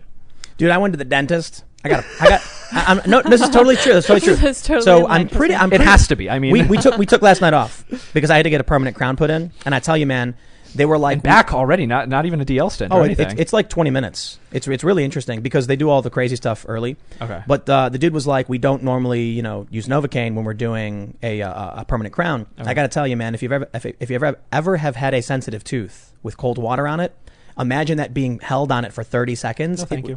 So, but anyway, that's a fun story, huh? but I tell it for a reason because the people who were there were like, I've been a lifelong Democrat. I'm voting for Trump. And I'm sitting there going, they're talking above me, like working on my tooth. Right. And they're saying things like, the district we're in right now, I think, is Democrat +8, according to the Cook Political report or whatever. So it's a Democrat congressman. This is supposed to be a Democrat area. And I'm sitting here talking to this woman, and she says that she's been a lifelong Democrat. She doesn't vote Republican, but she is so fed up. The Democrats are so cutthroat. She's sick of the media lies, and they won't shut up. And she's just done with it. Yep. And I said, but do you think that people in our area, like we're in a Democrat area? Yeah. And she's like, oh yeah, these people are so fed up. I believe it. And then the dentist walks in, and without skipping a beat, he's just like, man, I'll tell you, I was watching this one video on YouTube, and I was like, wow, man. Yeah. It's anecdotal. It is. But here's the thing, and I think it grinds my gears a lot in DC, because I think that there's this mentality that all of the every Democrat I know who talks about the Republicans who can't vote for Trump, what they imagine in their mind's eye is like their brunch companions, right? It's their 28-year-old friend who they go to brunch with, who shows up in like khakis and a button down and is like, I'm so sick of this. Can you believe the trade deals? I can't stand this, right? It's like there's some kid who's like an intern at Cato, right? Right. Like those are the types of people who are very visible to a lot of people in media and a lot of people on the left side of the aisle who are vocally, at least in their universe, these are the staunch Republicans. Like they had a Reagan Bush shirt. I can't believe that they're going to go and vote for Biden. And the thing that they're not seeing is the far more common other switch, which is a middle-aged person out in the suburbs or in the exurbs or whatever it is saying, you know what? I'm sick of this. This is I can't take it anymore. I'm sick of it. How bad can this Trump guy be? We're 4 years in now. The sky still hasn't fallen. Whatever. Pull the lever. Actually, you're going to see so much more of that. At the beginning of this year, when we were setting up this show, I had to buy all this fancy, beautiful furniture you see before you. It's fantastic. And I went to the furniture shop. And the lady who was there, we were just talking, and she asked me, like, wow, you're buying a ton of stuff. She was really excited. It's commission-based. And I, no, but this is important. Because I said, look, it's been a really, really great year for me. And she goes, me too. And I was like, really? I was like, I'm launching a new show, and I do politics. And she was like, this has been the best year of my life for making money. And I'm like, selling furniture. And she's like, you know it. I had a contractor come out to do groundwork. We built the skate park. Basically, they just laid concrete. Amazing, yeah. I mean, it's been a great year. We're working on a bunch of new shows, and I had one of these guys say that he was going to vote for Trump because he was sick and tired of the media. That was it. And I was like, is there anything Trump? I don't know, man. All I know is like, man, leave this guy alone. Yeah. And so this was a younger dude who was probably like in his mid to late 20s. His whole mentality was like, watching someone getting beaten up all day, every day, and finally being like, dude, enough. Yeah, exactly. Like, stop. He's already down. And now he's going to support Trump simply because they would not stop. Yeah, right. I feel like, I've talked to a lot of people, and I see all these hit pieces coming out. Trump says soldiers are losers. Yep. Trump abused this woman. Trump said this about this, Bob Woodward. And I'm like, do you think at this point, repeatedly smacking the American people over the face, screaming "Orange Man bad" while shaking them will make them finally realize that you can't vote for Trump? 60 Minutes. They did Bob Woodward and Scott Pelley, two journalists interviewing each other about how the Orange Man is bad. And I was like, this is what we finally needed. The American people just needed to hear a journalist interview a journalist about how Trump is bad. Yeah, exactly. And I mean, I think part of it is there's a lot of journalists and a lot of people who spend too much time in D.C. and they look around and they see people like Nancy Pelosi and they're like, oh, she's one of the good ones. And what's lost on them is the overwhelming majority of Americans outside of the Beltway and outside of the Acela Quarter look at all of them and then like throw the whole bunch out. They're all rotten. I can't stand any of them. And so they come off already sympathetic to someone like Donald Trump, who is a rock through the window, who says, you know what? You don't like these guys. I don't like these guys. They haven't done anything for you. And as long as you can remember, we got to get rid of them. This is the way I describe it. It's the ivory tower. Yeah. And a bunch of people brought a bowl to the front door. And up in the top was Hillary Clinton, the Democrats, looking down, laughing and scoffing, sipping their wine. Yeah. And then the right-wing populists let go of the ropes and the bowl went boom right through the door. Yeah. And they've been screaming for years as the bowl rampages around. But for the people down below, everything's getting better. Yeah. And so they're like, the way I describe it to like my progressive friends, I'm like, listen, man, that friend I was talking to you about who was telling me that they didn't think Trump could win, they hate Joe Biden. This, my friend, she hates Joe Biden. Okay. She was saying Joe Biden's awful. They're corporate Democrats. They don't care. They're saying whatever they think people want to hear. And I said, let Trump clear out the ivory tower. Don't let the establishment back in because they will lock the doors up, double barricade them, and you will never have another chance. Trump is rampaging around and they're panicked, freaking out, falling apart. Joe Biden is crumbling and they're losing control. Trump does 4 more years, and there will be no more Democratic establishment. There will just be the progressive populists and the right-wing populists, and then they won't be standing in your way. That's how I feel. Yeah, I mean, I don't blame you. I'm trying to put myself in the shoes of a progressive activist too, and I think that's the other thing that's not lost on the progressives. Don't get me wrong; I think a lot's lost on them. But one of the things that's not lost on them is that like they're kind of corporatist overlords in Nancy Pelosi and Joe Biden and people who've been in Washington for 40 years. Like they don't actually care, right? And like they're really good at acting like they care. And I think Joe Biden, I think, is someone who's really really good at expressing real. I won't assume malice here. Like I think he's really good at showing individual empathy. But I think it's really really hard to look at his voting record and say, yeah, you know what? This guy cares and has been fighting for everyday Americans. And I don't know who's been kicking around Washington as long as he has, who you can genuinely look at and say, you know what that person has done since day one? They've done the hard things. They've fought the fights. They've fought the unpleasant ones, other than, to be clear, Bernie Sanders, who I can't stand. But it's what he's done. He's done it. So the reason why I want to bring up the story from the OC actress is because I watched the video, and I don't know if they pull up the exact quote, but one of the most interesting things she says, if you think that, she basically said you've got Joe Biden, Hillary Clinton, Kamala Harris, who have been in politics for decades. Yeah. They created the systemic racism you're complaining about. You can't vote for them and let them stay. You're part of the problem. And that's how I feel about particularly Kamala Harris. Joe Biden, come on, 47 years, the crime bill. He did a bunch of really bad things he's been criticized for by a lot of people. Including Kamala Harris. And it's shocking to me that you have progressives that hate Trump more. It's like, but they're like, Trump's a fascist. It's the end of the world. I'm like, the corporate establishment types are telling you that because they don't want Trump to win. Trump is a lot of things. Trump is not a fascist. And Trump, in my opinion, I've often said, if you took a person identical to Trump and cleaned up the act, they'd win in a landslide. Absolutely. If you took away all of the things that made him Donald Trump, the reality TV show star, right? The Billy Bush video, the marriages, the divorces, the comments about women, like the interview, like if you take him being the type of chummy guy who can go on Howard Stern and say some really vile, awful things and put like a little bit of makeup on it, you're right. You're right. I mean, he would run away. It wouldn't be close because there wouldn't be anyone. And like here, I'm not going to lie to anybody. I was a very never Trump guy in 2016 for mostly all of those reasons, right? I wanted someone with dignity and character and Christian values and respect and whatever. And whatever you think of Donald Trump, he's not those things. No. And if you could just kind of like take those little pieces and just stick them in here and stick them in there, you're right. It would be like Reagan. He'd win. But compare him to Biden now.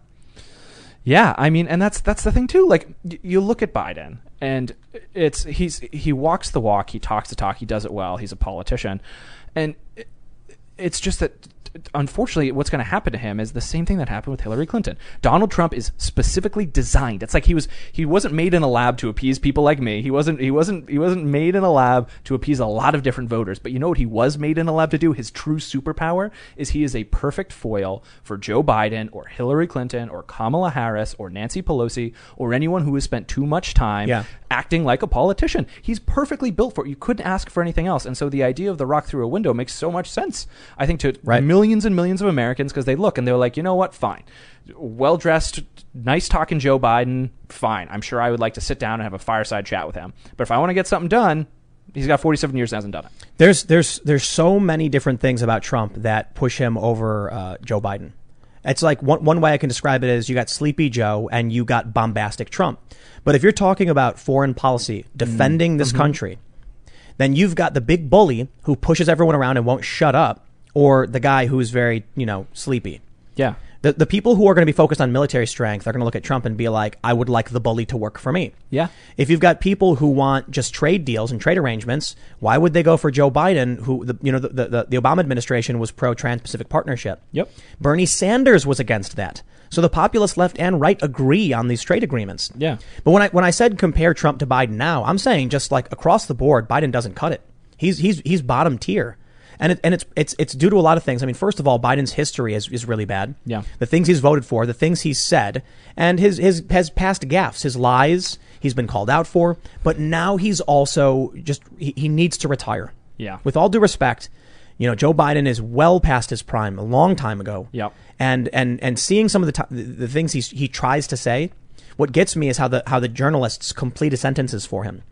When he tries giving out an idea and then he fumbles and says gibberish, they'll actually write a complete sentence. Yeah. And I'm like, you can't do that. He didn't say that. It's insane. He didn't say that. So you look at Donald Trump, and I look at Joe Biden negotiating with many of the progressives, and he's not giving them everything they want. Right. But he's doing enough, while also, I think, the town hall the other day, he was kind of throwing them under the bus, showing that the whole thing was a lie, right? Yeah. Basically, he was like, we're pro these progressive things we're going to fight for with Bernie Sanders, and then came out and said, no, screw all that. We're here for Pennsylvania, and we're going to get exactly. We're going to get what they want. And he does this too. So one of the more interesting ones I think lately has been fracking. So exactly, that's what I was. So yeah. Biden has flipped, I think, 4 times now in the last couple of weeks about fracking. And so originally his position was he was pro fracking. He understands it's important. You're in a place like Pennsylvania, like this is important jobs. It's low cost energy. There's a lot of different benefits to it. 1, 2. Then he got asked by the progressives, and they were like, he's like, oh, well, no, there's no place for right. fossil fuels. He was asked an interview. And then a journalist clarified. Somebody had to ask him a follow-up question, like, well, what does that mean for fracking? And he's like, we won't have that in a Biden administration. And then he came back, he walked it back again and said, oh, no, like he was speaking Pennsylvania or something, and so he's got it. And the thing is, the journalists give him cover.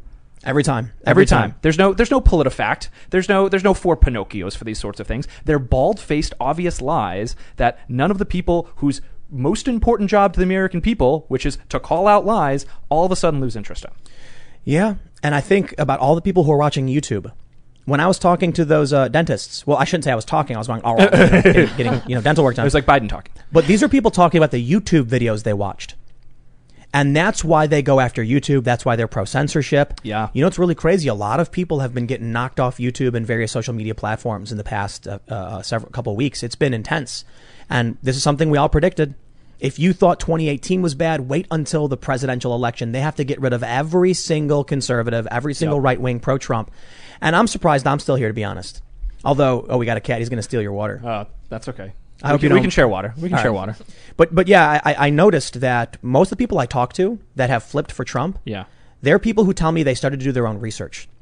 Every single story I hear from someone who walked away from the Democratic Party, it's very simple. They said, I heard all of these things, I believed them, and then one day I decided to do my own research. And then I watched, a lot of people are like, I watched one Trump speech and then realized, hey, wait a minute. Yeah. Everything they said was a lie. Yeah, and these things slowly unravel too. So I think for me, one of the big moments was it was the Steele dossier, right? And so I remember, like, when it first came out, everyone was in uniform agreement. You got this dirty dossier, like, oh, Trump's finished. There's all these problems, blah blah blah blah blah. And I bought it. I looked at it and I was like, oh wow, like MI5 guy, like he's well respected, whatever. I'm sure he's great, fine. And I bought it, and I remember I peeled back one day, because it was when the story came out that someone had alleged that Trump had been a Russian asset since 1987. I was like, all right, this is my moment. I was like, hands up, I can't. No. No way. I'll believe a lot of things that may not make a lot of sense, but this is not one of those such things. And I think you did. You have a lot of people who are asking a lot of questions. I think there's a lot of good work on the right of people who are submitting FOIA requests and who are asking the right questions. And so because of that, you do start to have people who get this information that filters through and starts to break through the lockdown that you have that is mainstream media. When I was talking to my progressive friend, she was giving me all of the mainstream media talking points that were devoid of any fact or reason. Yep. And we had a good conversation. I consider her to be a good friend. It was really amazing to me, actually, that she could believe a lot of things she did, supporting critical race theory, disagreeing with Trump, defending some of the things said by a lot of these far leftists. And we had a discussion and an argument about it. But she said a couple things. Like, for one, she said Kyle Rittenhouse is a white supremacist who traveled across state lines to hunt down peaceful protesters. And I was like, whoa. And so I think if you're coming from politics from this point of view, based upon the mainstream media's lies. Yeah. And I say mainstream media, it's really hard to break down. It's political operatives who work within media. Good point. Yeah. Because I still use the New York Times for sourcing in many different instances. Yeah. He really wants your water. I know. He's very committed. I'll put it here so he can have some. He can't get to it. Oh yeah, that's why he's not going to get in there. But yeah, I mean, I hear you, and like I agree. And don't forget, for Rittenhouse, it wasn't just your progressive friend. Like Ayanna Pressley said that, right? And so I think it is very, very easy. I know it's tough. He's going to knock it over. It can be really easy. You repeat repeat something even devoid of any facts or meaning, you repeat it until it becomes true for all intents and purposes, right? And so if you keep repeating the idea that the Steele dossier is credible, or you keep repeating over and over again that Rittenhouse is a white supremacist, all you have to do is say it enough times and eventually you get there. I can't stop laughing because he's just jamming his face in the jar, and it's just not quite going to fit. This is why we let him on the show, because he's the comic relief for all the despair and violence. And we could use that today. I mean, seriously. No, I did think about it. A lot of people are like, it's always, news is always such a downer. It's always so negative. No, he'll knock it over. He'll just give him a little. Just don't let him spill it. Yeah. So, and anyway, to clarify my point in the mainstream media. Like I was saying, there's a lot of sources that I still use, but you have to be very careful. You got to fact check it. Mm-hmm. But if you start your political journey specifically from, I read a story that said Kyle Rittenhouse is a white supremacist, well, then you're going to agree with critical race theory. Right. So one of the things she said to me was, don't you realize that there's like a very serious problem with police targeting minority communities? And I said, let me ask you a question. And I'll ask you this question. Mm-hmm. Do you know how many unarmed black men were shot and killed last year? Is it 8? 13. Ah, okay. And then I said, do you know how many police interactions there were? Right. My understanding is there was 375 million. So out of all of those interactions, 13 unarmed people dead, I will tell you this. Those are individual cases that need to be explored to make sure there was no wrongdoing, because a loss of life is one of the most egregious violations of civil liberties and civil rights. But it doesn't sound to me like there is this massive widespread problem. Right. Or like, I think it was LeBron James was the one who had the great quote where he said it's open season on black men in America. Right. And there's this narrative of, not only is there, it's open season on black men in America, and police and white people can kill black people without consequence and without issue. That's just not true. Right. Like, there's no reading of the literature that can make that a point that can be justified and stand on its own. Like, it's an absurd thing. It's a conspiracy theory. But it just gets repeated so many times that people are like, oh yeah, like of course there are, because the numbers don't matter. One of the things I like to bring up all the time, even though it feels fruitless, like pointless, is that they complain all day and night about QAnon. And, Alex Jones, he gets banned from the internet, all of these things. Yet they screech. So you were referring to Jonathan Chait on MSNBC when he said, Chris Hayes, the famous Chris Hayes, millions of followers, has a guy in his show who says, now we can't prove this, but Donald Trump may have been a Russian asset since the 1980s. And I just started laughing. I'm like, you really believe this stuff? Listen, man. And the moon could be made of cheese. Yes, exactly. Like, okay, listen. Could Donald Trump be a Russian asset? Yes, he could. It is in the realm of reality, unlike the moon being made of cheese. I'll give him that one. Fine. But to start from, in order to get that far, I got to tell you, man, 9/11 as an inside job sounds much more plausible than Donald Trump secretly working as a Russian agent to subvert America. Right. And having it succeed, right? Like the premise of what Jonathan Chait is saying is that we live in a universe where for the last, 33 years, the Russians, the Soviets, whose entire country then disbanded, and they kept this act up, and they managed to move along this Manchurian candidate through the New York City celebrity scene, and then eventually run him for president and have him win the presidency almost 40 years later. Like, do these people hear themselves even a little bit? Like, dude, it's so far beyond the realm of possibility that, and if you want to make the QAnon comparison too, the idea that there is a global cabal of people, wealthy people, particularly liberal donors, who are raping and assaulting children is a lot more believable. I think there's a lot more evidence on the books that is something that exists than Trump being a Russian asset. Now, to go to the more extreme elements of some of these conspiracies about like the Satanist and weird occult stuff, it does get into the crazy realm, for sure. But look, we've got a dude who had an island, and he had a lot of friends in a lot of high places who traveled to that island, and we know about this. We have witness testimony. A witness claimed Bill Clinton had visited the island. So there actually is court documents and witness testimony saying, hey, this stuff might be happening. Now, of course, you might get conspiracy theorists who take that and turn it into this ridiculous and more extreme conspiracy about, superhero Trump fighting an evil globalist cabal or whatever. yes. With tiny breadcrumbs. It's like iRobot, right? These tiny little breadcrumbs that lead you to the conclusion, and only if you're paying close attention. But it is, you are correct. It is absolutely correct to say that the Russiagate conspiracy stuff is a full order of magnitude more insane. Yeah. And it's still, Adam Schiff just tweeted, we got a new whistleblower complaint about Russian interference and blah, blah, blah. And it's like, here we go again. Yeah. It's nonstop with these people about the conspiracy theories. They make things up. They push them with impunity. Right. Because they control the media. And everyone just reacts to whatever the media says. And what I mean by the media, I just mean high-profile news organizations like the New York Times. Tom Cotton writes an op-ed saying, send in the troops. They write multiple apologies. Then there's a staff revolt. Then the guy resigns. The editor resigns. Do you see the thing about Newsweek where this professor wrote that Kamala Harris might not be eligible for the office? I see that, yeah. And then Newsweek issued, I think, like 7 apologies. I believe that. I totally believe that. They pulled down real quick. They were like, editor's note. We did not mean to imply. Editor's note again. We really feel editor's note again. Editor's note again. And then finally they did a whole new write-up explaining the conversation because they got attacked by leftist activists. Yep. This is something I was talking about. I had a really long conversation with my friend the other day. It was really interesting. And I said, I think what we're seeing is the leftward lurch is it's got too much momentum. Yeah. Effectively what happened is it's something I described before. We have tribalism, which means that the political factions are divided to a point where it's nonsensical. Yep. Now, for the most part, I think whatever side we're on, I'm a pretty liberal individual, like old school liberal, whatever. The left is something entirely tribalistic and nonsensical. So I'm sure you and I disagree on a lot of things. Yeah. But we get along just fine talking politics, even if we disagree. Right. So I don't want to claim that the tribalism is equally bad. I don't think it is. But the left is now, adhering to I kind of lost my train of thought because I started getting into the whole right time. What were you talking about before this? Conspiracy theories. So the ones on the left. No, I think I lost my train of thought. I had a really good point. It just slipped out of me. There, it's gone. It's it. It's over. Sorry, everybody. It was going to be the most profound epiphany ever. It was going to change the world and save everyone. Oh, and then that was it. And I got to be honest with you, not a good time to lose that epiphany. This is kind of a great moment to have an epiphany. This, Tim. Yeah. But pre-epiphany, I think you made a really good point when you talked about the fact that people on the left can push conspiracy theories and other just really bad ideas with impunity.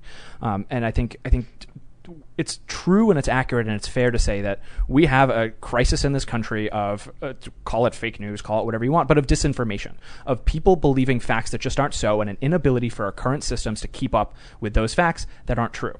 I remember the epiphany. Ooh, good. Yeah, it was the leftward lurch. That's what I was talking about. And so what I was saying is, because the left isn't talking about policy so much as whatever you say we disagree with, it's turned into this weird thing where the media and our cultural institutions always side with the left. Yep. There was a study a few years ago I covered where they mapped out Twitter, and they found that brand marketing existed overlapping with the resistance, the anti-Trump resistance on Twitter. Yeah. Probably because the same people who work in marketing live in the same areas and are friends with the same people who work in journalism. So when they see their friends tweet something like Orange Man Bad, they think, I know, let's put out an ad campaign for our soda company called Orange Man Bad. Or the soda company goes to them and say, what sells? Orange Man Bad. Right. That's why you end up with rainbow logos for every single company in I think, February is it? No, not February, April? That sounds right. I'm sorry, I don't remember which month. I don't mean that to be disrespectful, but I just don't remember. Maybe it's June, actually, that all the rainbow logos appear, because all the brands agree on the same thing. Right. If you come out and say something negative, you'll be banned. Right. So that's the leftward lurch. The momentum is too strong. So COVID is a really good example. If you come out and say, there's a really interesting study on COVID, banned. Yeah. But if you come out and say, it's the end of the world, COVID is killing everybody, and we have to lock down forever, you're good. Or how about this? Donald Trump is personally responsible for 80 to 90% of deaths. So Joe Biden said that. Yeah. And the Washington Post actually said he made that up. It's completely wrong, and I respect them for calling him out for it. Me too. That's, good on them. But is that video going to get taken down? Are there going to be... No, Joe Biden's saying that. Of course not. That's not going to get taken down. There's not going to be consequences. There's not going to be any cancel culture or lost YouTube privileges. Let's put it this way. You have two people standing before the world. One guy on the left, one guy on the right. The guy on the left yells at the top of his lungs, COVID is going to kill everybody. Everyone shut down your businesses and hide in your homes. And they go, The guy on the right says, everybody calm down. It's not that bad. The mortality rate isn't that bad. And then he gets removed from the scene. Now you only have one guy screeching the end is nigh. Right. And so everyone just runs for it and goes and hides. And anytime any one of these people pops up and says, I disagree, gone. Yep. So you had, I think it was the best example of this is Breitbart. When they got their video removed from Facebook, Breitbart filmed a press conference of doctors, one of which was considered to be a kooky doctor. Sure, whatever. Fine. But you had a press conference in D.C. Breitbart is a news organization. All they did was film it. It was put on by a Congress member. Facebook removed it because of what the doctors said. Yeah. So Breitbart didn't say it. Breitbart was just a news organization saying a congressman held a press conference. Shouldn't they just put like a fact check or something? I mean, even that goes. But even that goes farther than I think they should. It's like it's a news organization who filmed some doctors and a congressman, and here's what they said. That's not. Why is Facebook removing a news organization? Right. It's because the leftward lurch. You're allowed to say things in favor of leftist orthodoxy, even if everyone disagrees with it. So I'll tell you the craziest thing that I was told. I had a friend tell me that they're, kind of a liberal, but that they are scared of how the left is going in terms of abortion because they think it's wrong. Interesting. Okay. And I said, then you need to go tell people that. And they said, oh God, no. Like I can't say anything like that. And I said, what if it's true that every one of your friends agrees with you, but the only reason you think this is because none of you will say it? What if you come out and say it? Well, the problem is the other people, like the other people on the left, even if they agree, will be like, I'm not going to be the deviant. Yep. And they're going to point and they're going to, hiss at them. Exactly. But you know who can always be the deviant? You can always lean left. And I think that's the key of the lurch is that the only person who's never going to be problematically offensive within that worldview is the person who pushes it a little bit farther. Right. It's yet a little bit more critical to the critical race theory or the critical gender theory or whatever it is. You can always go further to the left without having to worry that you're going to be the bad guy. And so it's this drift, and you get all of these kind of like, you get these people who are dragged along with it, who don't like your friend, who don't like doing it. That's the Cato study we talked about. It's the 60% of people who there are probably lots and lots of people who I know in DC who work for liberal organizations who just aren't quite liberal enough, and they're a little bit worried that that guy who lost his job for retweeting a link that said that destructive riots aren't politically beneficial, that they hurt your cause, and the guy lost his job. I mean, it's like it's that crazy. You know what they can do though? What? In secret, they can vote. They can vote. I don't think it's enough. I think it's good. I don't think it's enough. And I think one of the issues is if you control culture, you've won. Yeah. And so maybe not permanently, but for now, what is it saying? Whoever controls the past controls the present. Who controls the present controls the future. Is that something 1984 like that. Or something? That sounds like it should be. It sounds Orwellian. It's got to be that. Maybe it's Animal Farm. So here's what happens. People are seeing all this happen around them and they're getting scared. They go into the voting booth and they vote for Trump. The leftists in media use this as proof. White supremacy. America's a white supremacist country. See, the racist got elected again. That proves it. Young people who don't know better are being indoctrinated into that new world. Yep. So they aren't voting. They will grow up and say, this is what the media has told me my whole life. This must be true. Right. And then the secret pro-Trumpers who wouldn't speak up and wouldn't teach the next generation are gone. Yeah. And you have a brave new world. An Orwellian. Yeah, I mean, I think you're right. And part of it, too, is, it's also like, who are the types of people who tend to be teachers? Like the political bent of a lot of very important, informative organizations happen to lean left. Journalists, teachers, all these other individuals. And so because of that, you do have this kind of surround sound of a certain perspective that a bunch of young, impressionable people, and even not young, but generally impressionable people take as a given, take as a fact, take as a reality that's going on around them, and they don't know any better. And I think it's particularly true if you don't have people who are super into politics. Yeah. I think the one thing that people are missing is the schools, and it's amazing to me that conservatives are fighting so hard to get their kids back into them when we're seeing these leaked curriculums showing that it's all like gone in a crazy indoctrination. They're telling the kids all of these insane things. Yeah, I mean, like there's weird dogma. And there's some, I think Twitter, honestly, is probably what opened my eyes to it. But there's some really good people who make a really good push for, don't send your kids to government schools. You can homeschool. If you can't homeschool, send your kids to private schools. If you can't afford private schools, find a charter that'll take you in. Like, there are a lot of other options, and I think that's what you got to do. I think you've got to start finding models to break it, because it's not going away on its own, right? You look at something like the LA Unified School District. There's no amount of reform or tweaks or change or, God forbid, money that's going to fix that thing, right? Yeah. And so I wonder if you don't just have to let it go on its own, or if nothing else, you got to kind of say, hey, it sucks, it's a shame, but my kids aren't going to have to suffer the consequences of this thing. School choice. Yeah. And, Trump included that as a agenda for a second term. Yeah. And it's really amazing. We had Colin, do you know Colin Wright? He's I know that I do, actually. Evolutionary biologist. We had him on, I think, earlier this week, and he talks a lot about gender and stuff. And he mentioned how he used to be opposed to it. because he thought it was going to be used to teach evolution and creationism. But now that he sees what the intersectional, the identitarian left is doing, he's like, school choice, voucher program, get the kids, put them where you want because this has gone too far. And I'm right there with him. The craziest thing to me is earlier this year, and I really do love talking about guns now because I'm like a new gun guy. Okay, got it. And so earlier this year, I was like, I don't want any guns in my house. Now I have 6. Amazing. I shouldn't have said that. I also have other legal means of defense outside of those too. So. Yes, indeed. Yeah, but I do definitely. We have. I mentioned this. I think Crowder asked me, and I was just like, "Oh, we got a bunch of compound bows, a bunch of recurve bows." Amazing. Yeah. We're ever since the riots happened. Yeah, I don't blame you. I've gone. We had Corey DeAngelis on, and then he explained. He's great. He's brilliant. He explained to me voucher program, school choice, and I was like, it's brilliant. I love it. Yeah. Let's do it. Why can't parents choose where their kids go to school? Yeah. And then when the riots broke out and I saw what was happening and I heard the helicopters, I went and bought a bunch of guns. Yep. So there has been a big rightward lurch, too, a sort of shock to liberals who were asleep, not paying attention. And I'm someone who did pay attention.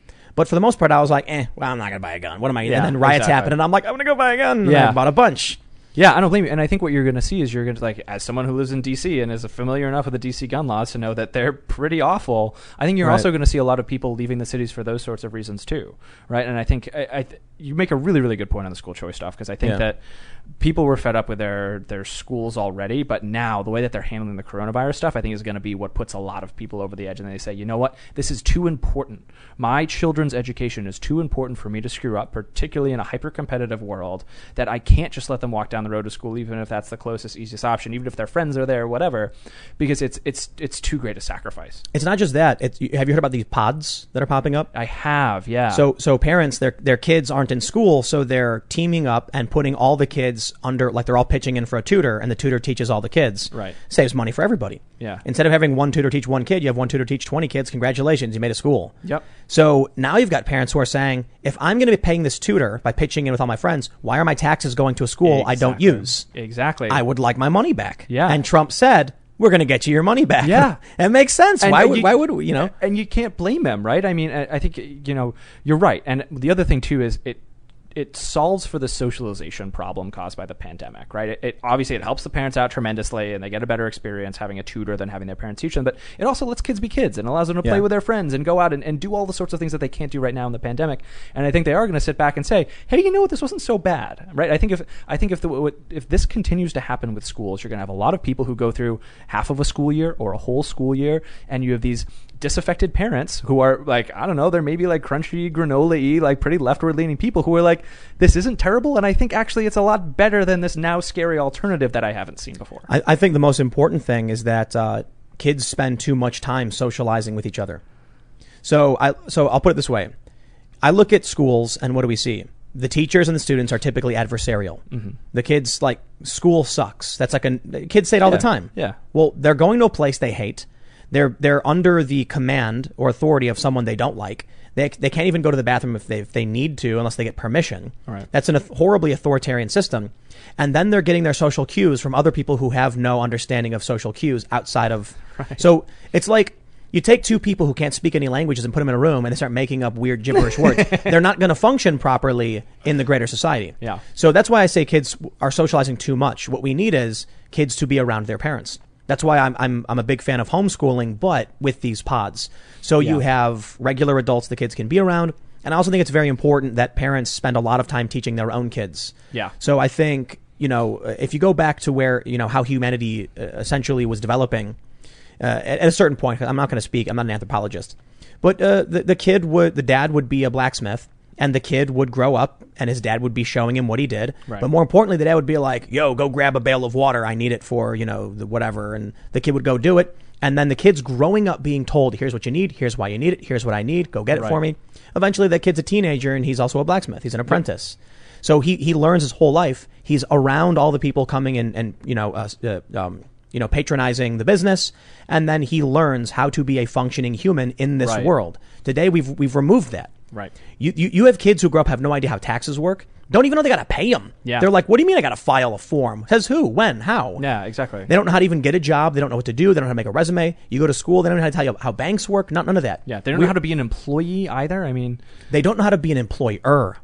Also the craziest thing to me is that when I was younger, I was just sitting there thinking one day, and I thought, how do you make money? Like, how do you get money to buy something you want? And I realized all I've got to do is convince that guy holding that green piece of paper to put the green piece of paper in my hand. It's really fundamentally that simple. So what can you do to get it? And it has to be honest. You can't defraud somebody, and you can't take it from him by force. So I've got to find a way to convince them that he should give me that. So you can trade something. I can say, I can give you this object. I made you a paper boat. Give me $1. Yeah. Or you can say, I will, help you with your homework. What can you do to convince them? And that's how you make money. Not by going to a job and asking a machine to print money for you. Yeah. They think the only way to make money is to go to, a business, a corporation, and say, I would like access to the money printer. Right. And it's a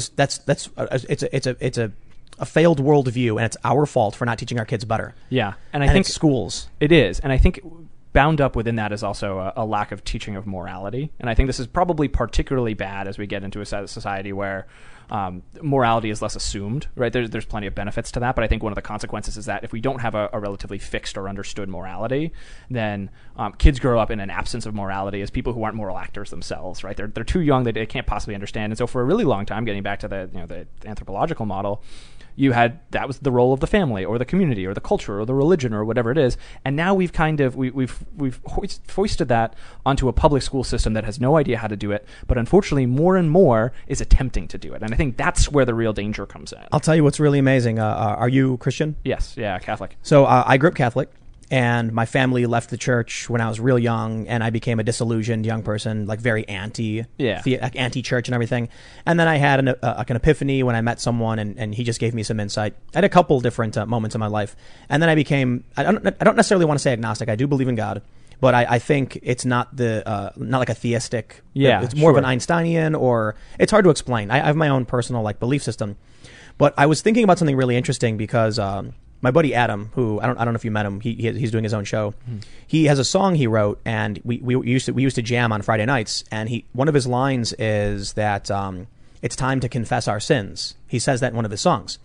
And I thought about this, and I said, the idea that a secular, urban, liberal type would understand the concept of confessing your sins means that he does have some understanding of confession. Yeah. And that's Catholic, right? Yeah, it is. So I thought it was interesting because if you go to another country, maybe in East Asia, and they're going to be like, what's that? Yeah. I don't understand what that is. It doesn't exist in their culture.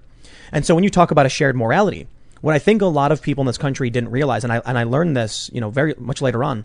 I remember hearing from a lot of liberals talking religion. They'd say something like, if you need religion not to murder and rape people, then that scares me because, and I'm like, but what you don't realize is that your morals come from the same moral foundation. Right. And so I really had an amazing moment when I was learning about Blackstone's formulation. Okay. Yeah. You know that's rooted in the Bible. Yes. Yeah. I believe Sodom and Gomorrah. Yeah, it is. If there is but one righteous person. Right. And so that evolved over time through into English common law, which we brought to the United States, and now we have the Fifth Amendment: the right to a trial, the right to remain silent, the right, the innocence until proven guilty, is rooted quite literally. It's so what I explain to people is you might not like the Bible and maybe the originalists who who view it as verbatim, but the way I see it is we started somewhere and maybe there's some things in here that were bad, but we kept the good. Yeah. And we carried the good with us, slowly refining it and making it better. Sure. And now when you come out and say, I don't need a religion to tell me why I'm moral, then I say, but there are countries that don't have the presumption of innocence. Right. And so the presumption of innocence, while it is separated from the faith, we've kind of figured out that core element. Right. It's a shared morality from the similar values. So the reason I bring that up is even if I think this more relates to the 90s when I was growing up, when you had the Democrats and a lot of secular liberal types who still had similar moral foundations. Exactly. Yeah. Even though the religion had been removed from it. Right. Well, now we're entering a point where the moral foundations are mirror images. Yep. Where you have Black Lives Matter and critical race theory saying, overtly racist things. So part of our moral foundations is that we created the Civil Rights Act. You can't discriminate against people based on these things. Yep. It's equality under the law. Well, now they want to erase that. Yeah. They say, well, we should be able to discriminate to help people. And that's when our moral foundations have become mirror image. So when I'm talking to my friend and I say, I refuse to live in a world without the Civil Rights Act. It was long fought by our great civil rights leader. We won, and you want to repeal it. And their answer is, but we need to help people. I say, I don't care what you think you're doing. Right. The path to hell is paved with good intentions. Yep, exactly. So, yeah, I resist. And I'm right there with you. And I think it's right to say that they are in opposition. And I think one of the things that a lot of people, particularly a lot of people I think in BLM kind of forget, is the idea of all people, like, I don't want to say all lives matter, right? That's got political context. But the idea that all of human life intrinsically has worth and value that is even and equal is a very Christian concept, right? Yeah. This is St. Paul's writing. Yep. This is neither Jew nor Greek, neither slave nor free. These are Christian. These were incredibly unfamiliar at the time, and so you're right. There's so much of this that then gets passed down to culture. It gets passed down to common law. It gets passed down to the sort of values that we share as a people. And you're right. For a really long time, we could fight about what those values were, and for a long time, obviously, there's meaningful problems in how those values existed, right? Particularly before the 1960s, there were enormous problems with the way that we reflected these values. But I do think that probably from, 60s, 70s, 80s, 90s, there was a really valuable shared framework with which we discussed moral issues. And we're very rapidly moving to a point where we are throwing out the idea that even having that confined conversation is valuable. So here's kind of what I think in that context where I said the morality is shifted, the base of it. I am a liberal individual. I grew up very briefly Catholic. So I grew up, and I have since forgotten a lot of the stuff they taught us in Catholic school. Sure. Although I still remember some of the songs. It's kind of funny because they stay with you. They will always stay with you. They do, even though I was a little kid. But a lot of the moral foundations, I think that's what it is. I think even secular liberals don't realize they were raised in a sort of a Judeo-Christian framework. Whether it's good or bad is not the point. I'm just saying we shared a lot of these same values. I mean, the Ten Commandments or the Blackstone's formulation. Right. But now we have a new idea of a new world where we're colonizers, we're evil, where white people, they say, are evil and have all these whiteness traits like hard work and planning for the future. And it's a really weird thing. Yeah. But their moral framework is completely inverted. Right. So here's what I think. How is it that you and I, we're having a conversation. Is it fair to say you're a Catholic conservative? Yeah. I'm like I don't know if it's fair to say I'm like secular. I don't know what I am, but I'm not a non-theistic liberal type. Yeah. We agree on so much. Right. And it's because of a rooted moral foundation, I think. Yeah, exactly. And again, you can quibble on so many of the details. And I think that one of the big important things here is what we're seeing in the streets in places like Portland. Those aren't quibbles. Those aren't splitting hairs about a 25% effective tax rate versus 27% effective tax rate. Right. It is a bunch of people who fundamentally do not believe in the rules that have governed our entire system since, we became an agricultural civilization. But it's beyond that. It's like, yes. It's also in the nitty gritty of our current society. They believe they have a right to use violence against you. We typically, for the longest time, most Americans were not in agreement. And I love it when people bring up the Weather Underground. They're like, yeah, but what, if you want to talk about how bad things are, the Weather Underground. And I was like, I could be wrong, but didn't they do shock and awe campaigns in the middle of the night when no one was around because they didn't want to hurt people? Yeah, and they ended up killing someone, I think, because they were like, they didn't know they were going to be in there. Yeah, exactly. I think that's right. It was like their intent, and what they did was wrong. No joke. Yeah, absolutely. But they were avoiding hurting people. The people today in these riots, they're actively hurting people. In fact, they've killed people. There's 15 dead from the riots, and with a Chaz chop, they literally killed people. Yeah. The security guards unloaded, according to witnesses, for like a minute, just round after round into a vehicle with some teenagers in it, because they thought the teenagers were like white supremacists, but they weren't. They were just kids. So they're literally like, light them up. And so much of it too, and I think my biggest problem, biggest qualm with all this is they're reframing and rephrasing the way violence works and is defined. Oh, totally. And so if you can say words are violence, and you really fundamentally believe words are violence and using the wrong pronoun is a threat against someone, the way that lots of blue check Twitter activists will tell you these things are literal violence, then it doesn't surprise me when those same people look at Rand Paul getting assaulted and say, how is that worse than messing up someone's pronouns? How is that worse than like the drinking from the Kool-Aid of white supremacy or whatever Lady Gaga said the other day? Words are violence. Silence is violence. Silence too, right? And silence is consent. Okay, so they've covered all the bases, right? Yeah. If you say nothing, you're being violent and consenting to whatever's happening around you. Right. And so that applies in all contexts. If you're not speaking up against the riots, then you are effectively condoning them. Yeah. And you're also being violent against them for not supporting them. And if you say anything, you're being violent against them. Therefore, no matter what you do, we must beat you and crush you. There's no winning that one. And really, to me, what it comes down to is it's intellectual extortion. Right? Yeah. You are looking at people and you are saying you can either agree with me or you can face violence. Like, it's like The Sopranos if The Sopranos took over like a Twitter and academia. That's what we're seeing happen in real time. And it's amazing because there's so many people who are kind of they've got the gun in their back or the sword in their back. They're walking the plank and they're like, it's fine. Can you guys, did you see what Trump tweeted about today? Like, it's such a big concern. And they don't see what's going on around them and the truly radical shifts that we're seeing in the way that the discourse just takes place. I wonder, elaborating on this moral, shared moral framework idea, I wonder if the reason why we kind of have default liberals, people who just kind of vote Democrat and don't really pay attention, is because they don't really have any kind of moral framework. So they just default to the left and they say, sure, whatever. Then you have the far leftists who have a radically different moral framework where their power is paramount, right, and the health of the tribe and the survival of the tribe is more important than individual rights. Then you have the traditional American faction, which includes liberals and conservatives. Yeah. And that is a shared moral framework on specific, I guess it's fair to say Judeo-Christian values, kind of. We were founded as a Christian nation. But it's become something a bit broader than that, but there is a rooted shared moral framework. So I wonder if the reason why, basically what I'm saying is, there are people who are just not paying attention, right, who will go out and vote for Joe Biden without knowing anything about what's going on. And it could be because their moral framework is absent. They're just I want to feed my family. I don't care about anything else. Yeah, exactly. And I think that's a good way to look at it. And I think part of it too is there's a lot of people who, in the absence of having a particularly firm moral framework, it's really easy to adopt. My Catholic is really showing here, but it can be really easy to adopt a worldly moral framework, right? And so if your moral framework is basically, I don't know, Twitter and Facebook and whatever video you find on YouTube and the movies that you watch and the video games you play, then that can be super, super problematic in a lot of different reasons. And so I think it can be easy to adopt that instead, and that is destined to fail. But that's almost that passive sort of framework that ends up resulting. I've had a video on my main channel about Jordan Peterson for a long time.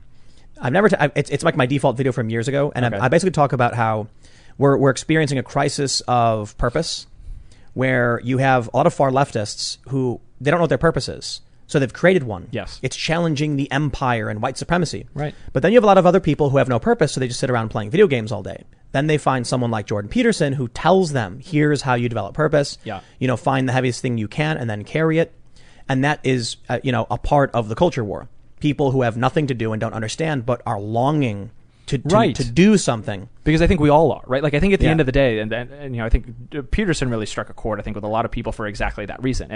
He understands that people fundamentally, and in a lot of cases, particularly young men, are striving for some level of meaning in a world that has very, very little meaning. And outside of the more traditional, like, I need to go be a blacksmith because I need to keep growing the family blacksmith building, or outside the confines of traditional faith, it can be really, really hard to find something. And so if you've got this quasi-religion and leftism, it's a really, really easy thing to glam onto. We've kind of won. We have abundance of food. We're all overweight. So what do people do? And so they got to figure something out. Otherwise, what's the meaning of life? Why are they alive? And then they just, I don't know. They sit in their bedrooms bored and scared. But they found a new meaning in this new dogma. Right, because at the end of the day, what critical race theory, I think, gives a lot of people a really great excuse to do is it gives them easy bad guys. There are monsters. They can go out and slay the monsters that are very obviously in front of them, and, I don't know, maybe behind them in line at the supermarket, too. It's everywhere. It's omnipresent. This awful, terrible thing that is toxic whiteness or toxic masculinity or toxic whatever you want to get mad about. If it's everywhere, then every day of your life can have meaning. It's like you're on a giant open-ended RPG video game where you're going on an adventure, and there's always going to be some monster that crawls out of the forest that you get to be the righteous one to destroy. And the problem is, the people that they always happen to find and the issues they keep finding aren't monsters. Right. And there's no one to tell them they're not monsters. Right. There's no great enemy. Yeah. Let's jump to the super chats. And someone brought up a good point that I'm going to go ahead and assume is correct. I'm not entirely sure. But they said the vice president breaks a tie in the Supreme Court. I don't know if that's true. What? I don't know if that's true, but someone commented that. So Interesting. We have a cat desperately trying to steal water from everybody. I would believe just about anything right now, to be honest with you, about who breaks a tie in the Supreme Court. Right. So that doesn't sound right to me, though. it doesn't sound right to me either, but I don't know what would sound right. Like, I don't know who you would say and say, this is Google right. it. Let's read what Wolf Ranger has to say. Wolf Ranger says, please go back on Joe Rogan. His curator, Jamie, wrongfully told him there was no instance of mail-in ballot problems and other fallacies. Joe has a big platform, and it's important he not push these and other false narratives to his audience. Yeah, Joe had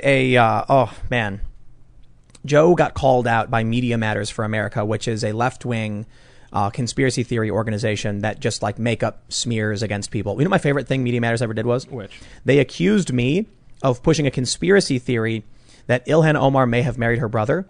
And the image they used was a picture of me quite literally reading the Star Tribune that said it verbatim. So it's like, that's amazing. That's why in my main channel, I have the news source right big on the screen. Yeah. And that's all you see. You can't miss it. And so they were like, Tim Pool falsely claimed. And it's me going like, I'm shocked. And I'm like, it says Ilhan Omar may have married her brother. And I'm like, I just read the newspaper, Local dude. reporting. And it's got a check mark from NewsGuard. Yeah. So anyway, Joe Rogan said on his show that there was a bunch of crazy people starting fires.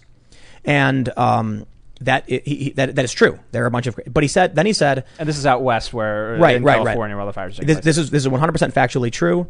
And actually, I think I have the source. And I think it would be wise to actually pull that up because they're going to try and drag me for it. So we'll just leave it on the screen while I talk about this. So he said, what's going on in the West Coast with these like wildfires? Something is crazy. You got these crazy people. It's nuts. They're starting fires. And then he said they've actually arrested like some activists, like some leftists for starting these fires. He said forest fires. That was wrong. That's nitpicking, but they're wildfires. He said activists and people, when in fact it was one leftist. It was a guy named Jeffrey Accord, who was a known Black Lives Matter defund the police activist who got arrested, according to the police, trying to start a fire in the brush. He did start a fire. They put it out, I believe. Yeah. One guy. Then you had, we have Oregon Catalyst. They track 14 different arsons identified on the West Coast. So yes, there are more than a dozen people. And here are all the stories and all the links. You got San Francisco Chronicle. You got KHQ. So anyway, Joe, because Media Matters came after him, I don't know why. I guess he felt like he should make a correction. And his correction was wrong in the other direction. Yeah. And so, bummer when you try and play this game and you don't have a fact checker or anything like that. So Joe ended up making an Instagram video that got like a million plus views where he said, hey, I was wrong. I said people were starting fires. That's not true. It is true. People are starting fires. They're just not Antifa. Even BuzzFeed News reported, yes, there's a bunch of arson. No, it's not Antifa. There was one leftist who got arrested. So, look, I think it's crazy that like people go after Joe this hard on this stuff because he's a podcast of hanging out with his buddies, and it's turned into what like Larry King, Walter Cronkite, exactly level of journalism. And I'm like, dude, the comedian hanging out with his buddies is not supposed to be the most rigorous fact check, but people pile on him and they're like, he's got to know everything. And it's like, how do you do a podcast where you're just a comedian hanging out with your friends and interesting people? Yeah. If people are trying to force you to literally know everything. Yeah, and also, like, what a great way to rob the fun of a fun podcast to say, hey, not only do you have to be on all the time, all of your guests have to be on all the time, and if not, who knows? Yep. Maybe they're going to boycott the people who put ads on your programs or whatever it is. Yep. And he apologized, and his apology is wrong. So now he's, and the problem is, and we were talking about this earlier, once you apologize, you don't get a do-over, right? You say something, you get exactly one do-over to either double down or apologize, and that's it. You got to make your bed. I got to be honest though, I think Joe is kind of the chill enough dude to put another video out like, dude, there actually is arson. It's just on Antifa, man.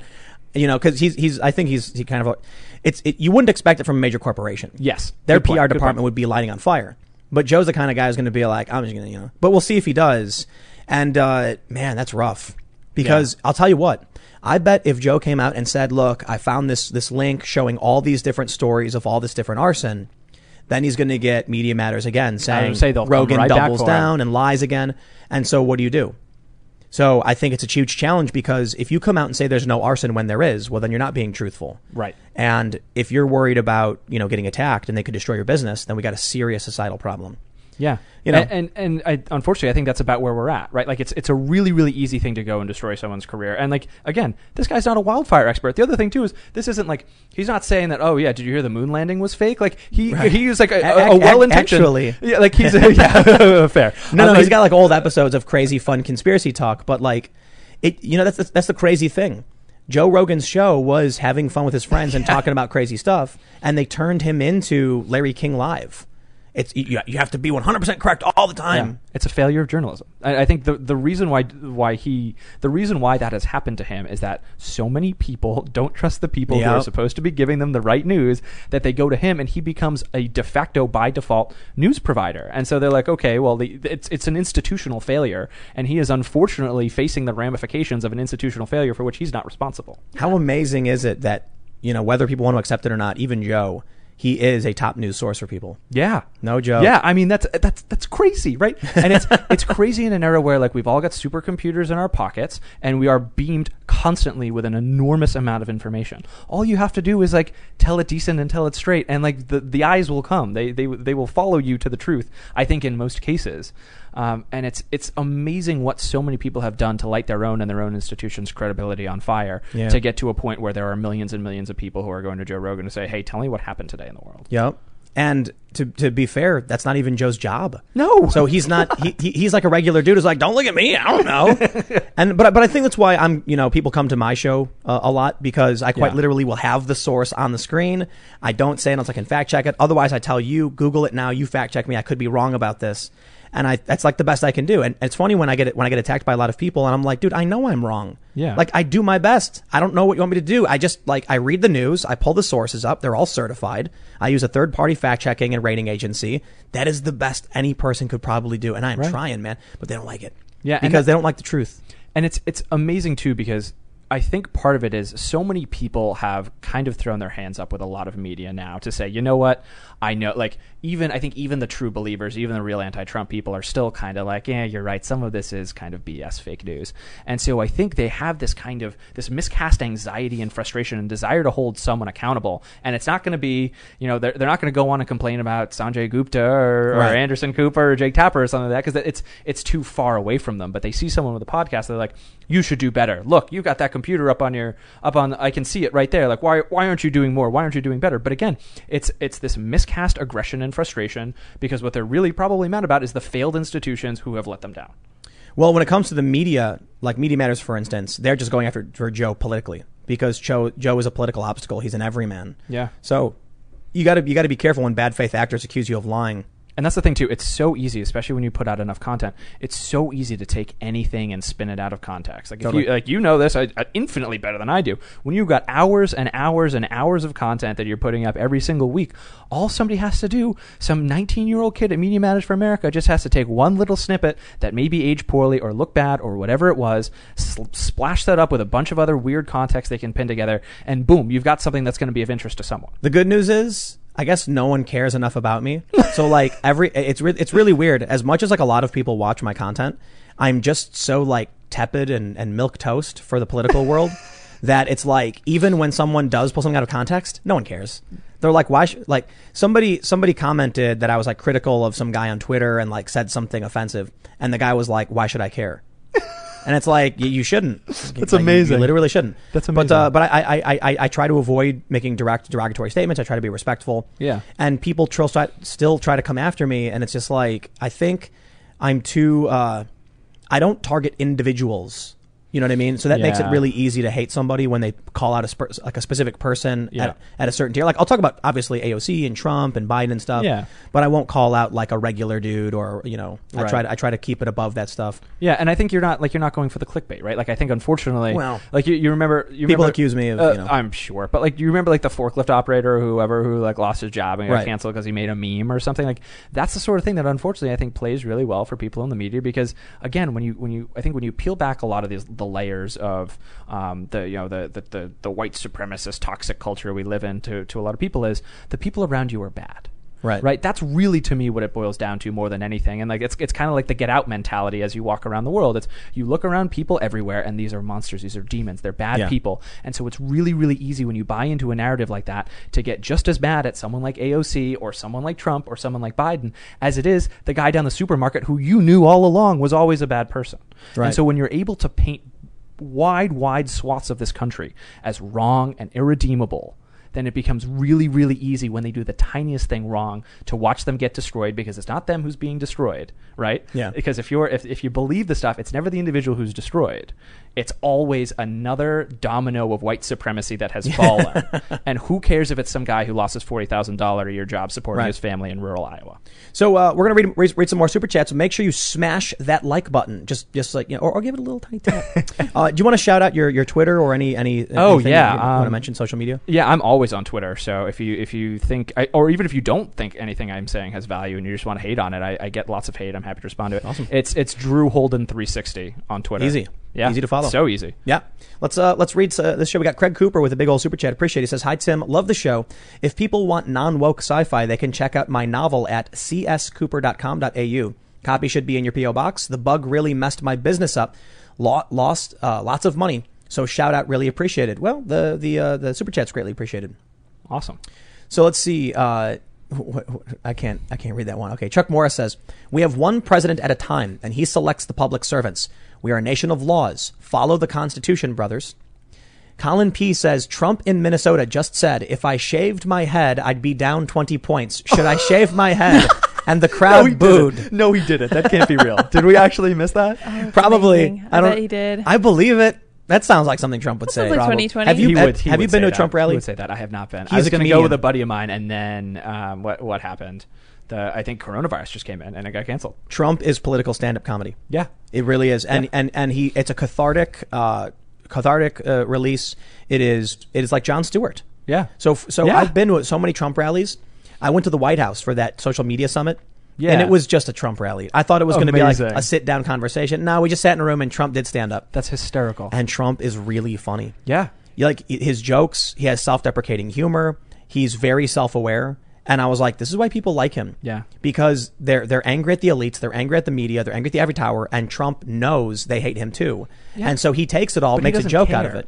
He doesn't care. He's not worked up that they don't like him. Yeah. And they like to claim he is. And I'm like, I don't think he watches Fox News. He's not watching you, dude. Yeah. You know? Let's read some more. What do you got?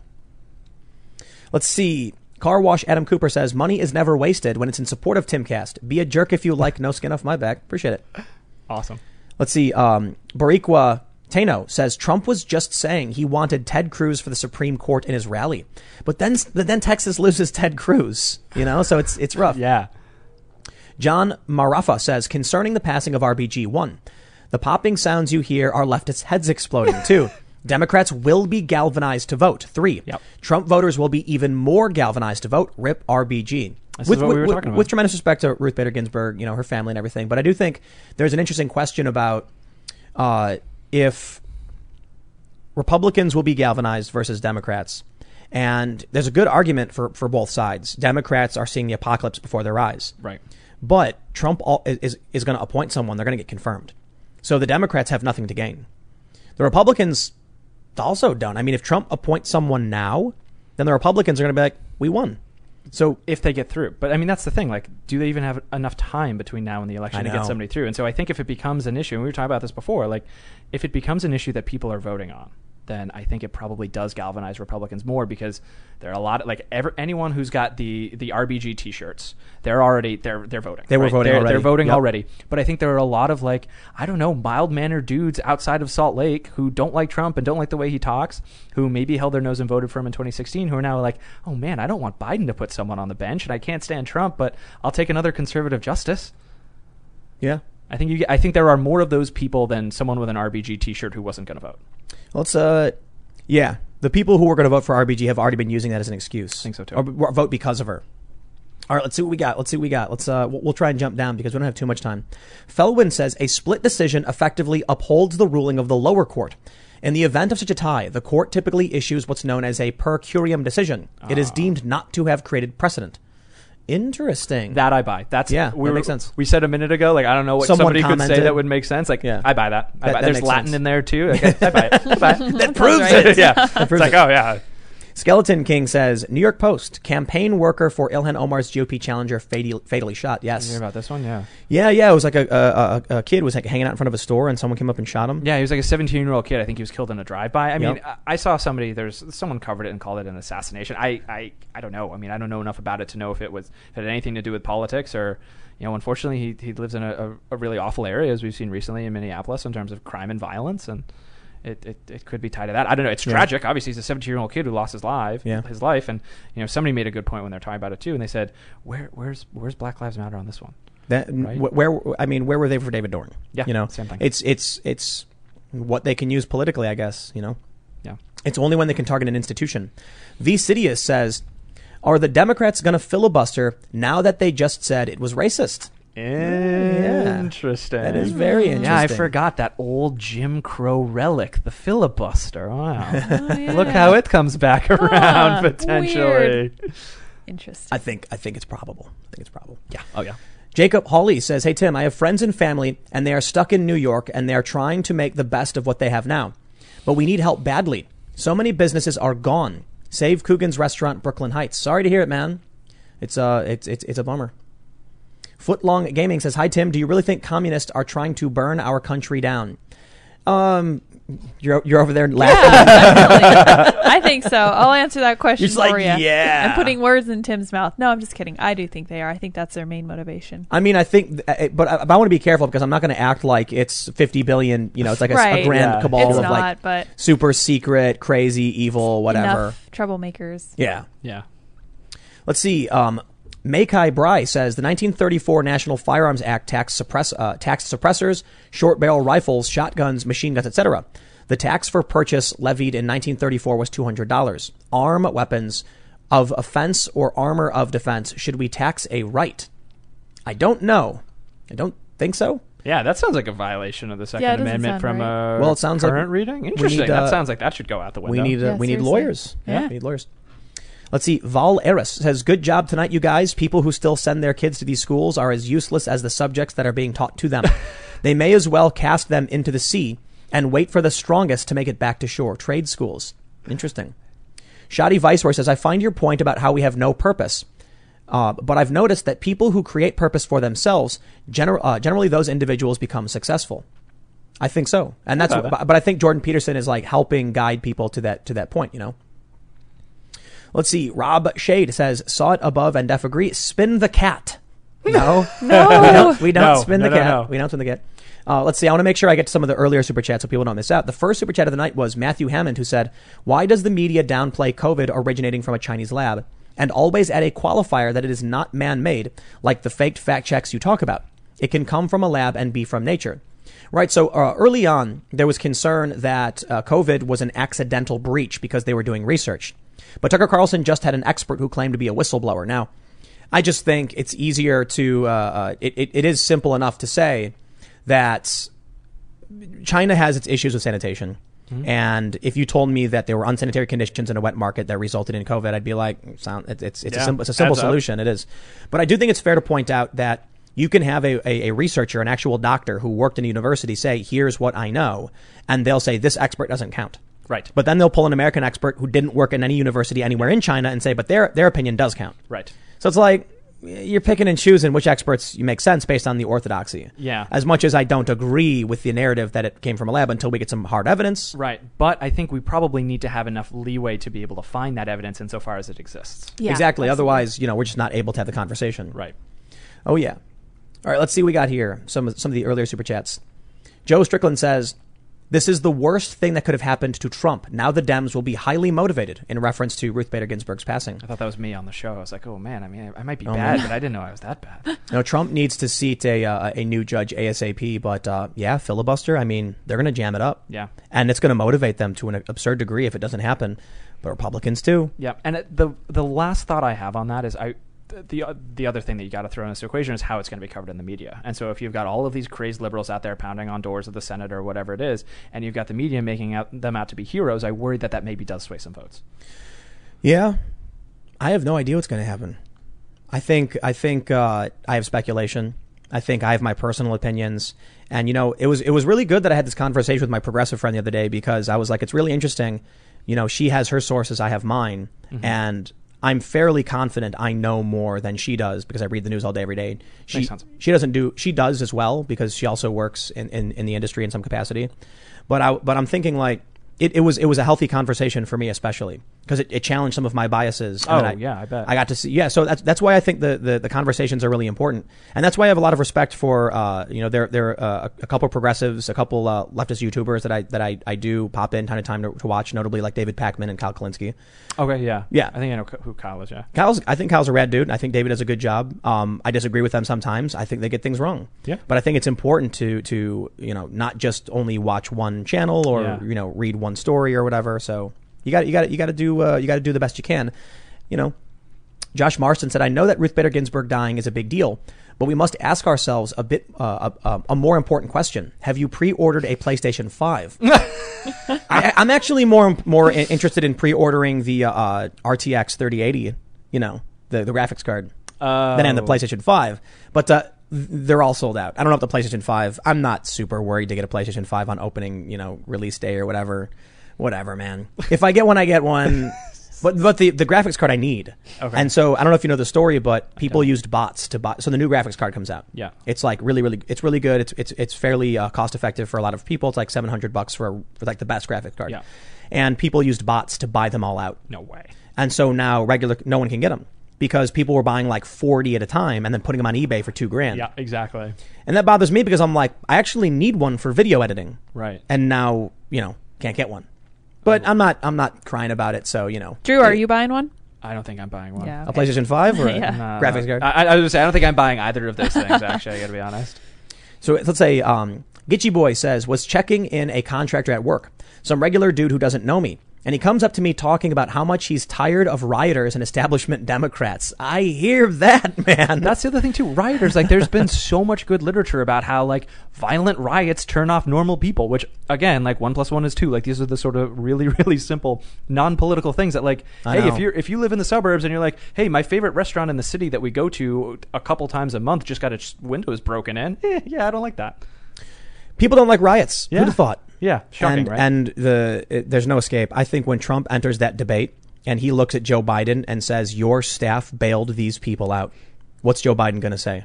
Nothing. Well, the debates won't happen, but if they did, if they did, you don't think I'll go on the record and yeah. Well, come on, they scheduled them. What's going to happen? I don't know. I can feel it in my bones. It's almost conspiratorial. I have no facts, no evidence. But I do have all the screenshots for all the people who said very loudly that they have to happen. You and the screenshots, Just wait. Unless, for some reason, Joe Biden can't do it and Kamala Harris becomes the actual candidate. Wouldn't that be interesting? Then it would happen. Or wouldn't, like, if coronavirus is bad in whatever area is, like, it spikes a week or two before or something. I don't know, man. I get I'm getting conspiratorial here, but I don't buy that happening. If it was Trump versus Kamala, or even Pence Kamala, then Trump or Pence is going to say, you solicited donations for the rioters. That's a good point. End of story. But she's just so much sharper on her feet than Biden. Oh, of course. But you're right. It's an incredible. But she's still really bad. Like, when it was really transparent when she was going up in the debates against Biden. And it was like really obvious. She was like, hold on, Joe. And it's like, we get it. You're criticizing Joe Biden. You sound like you're a doll with like someone pulling the cord in your back and a recording is coming out. Yeah, exactly. It's so true. It's so true. She's just so inauthentic that she can't escape. Like even by politician standards, right? I'm not holding a high bar here. Like even from a former Attorney General of California turned senator, low bar for what it takes to be authentic. She doesn't clear it, and quite frankly, I don't think she comes all that close. All right, so Haywood says, I can't read your full name, dude. Dems can't filibuster. Senator Schumer used the nuclear option when he has a simple majority. The Republicans said that they would live to regret it. Guess what? Grab your ankles, lefties. This is a very good point. Family friendly. Wow. So let's see. Corajan says, my aunt has pancreatic stage 4 cancer. I do not wish that nonsense on anyone. I did not like her. Yeah, it hurts the family. Yeah. Man, for sure. Yep. Let's see. Mr. BH 1987 says, went to private university for 2 years, cost for $60K. Thankfully, only paying $20K after scholarships. Now paid $15K for 2 years trade school, and I'll be making more money and enjoying my job. Community college and trade schools are the way. Yep. Hear, hear. Did you know you don't need a high school diploma to go to community college? I didn't know that. You can get an associate's degree with no high school diploma or GED. No kidding. And then with an associate's degree, you can go to a 4-year college and finish out your 4-year degree. Amazing. I was not aware of that. Yeah. Obviously we didn't have time to talk about this tonight, but I think there is a crisis in terms of too many people who shouldn't go to traditional 4-year schools totally. Yes. go into 4-year schools, and we need that's the solution to the student debt crisis. Is we just need fewer people racking up enormous amounts of debts getting a degree they don't need. And then they get out and they're like, I have no job. And Well- then what do I do? If we reduce the number of people who went to those schools, we would also decrease the number of people looking for those jobs, which would raise the wages of everyone and Right. like balance out the way Right. it should have been Yeah. before. And bring down the cost they can possibly charge Exactly. people. Of a course. lot of second and third Yeah. order benefits. Yeah. Well, ladies and gentlemen, it is 10:03, so we're going to start winding it down. Do you want to mention your social media real quick before we go? Yeah, happy to. So throw me a follow if you like or want to hate follow, whatever you want to do. It's Drew Holden 360, best place to find me. I write a little bit on the side too, and you can usually find me there or find me at The Resurgent. Yeah, so I actually have used a couple of your threads. You do great breakdowns of a lot of topical issues. So if you enjoyed what he had to say, then follow him on Twitter at Drew Holden 360. That's it. You There got it is. it. And of course, you can follow me on Twitter, Instagram, Parler at Timcast. And you can check out my other YouTube channels where I put up content basically every hour of the day. You can go to youtube.com/Timcast and youtube.com/TimcastNews. I have too many YouTube channels because you're on youtube.com/TimcastIRL. Isn't that funny? And of course, you can follow at Sour Patch Lids. That's Sour Patch LYDS on Twitter and Parler. We do the show Monday through Friday live at 8 p.m. unless, of course, I work too much and have to go to like the dentist or something, and then I can't do it. I work 16 hours a day. It's ridiculous. I kind of think we got to figure something out because I have no time to go to the bank. I can't go to the DMV. yeah, And so working straight through the day nonstop, and then as soon as we wrap up, we got to drive for 3 hours. So it's just it's work. God bless you guys. But it's fun, man. This is a great conversation. I would I say really thank you enjoyed for it. having me on, man. This was Yeah, an absolute blast, you guys. Yeah, absolutely, man. Appreciate it. So make sure you subscribe. Make sure you smash that like button on your way out. Any extra super chats greatly appreciated. Help support the show. And we're gonna have clips from the show up all throughout the next day. And we'll see you Monday live at 8 p.m. Thank you so much for hanging out. We'll see you then. Bye, guys. Bye, guys.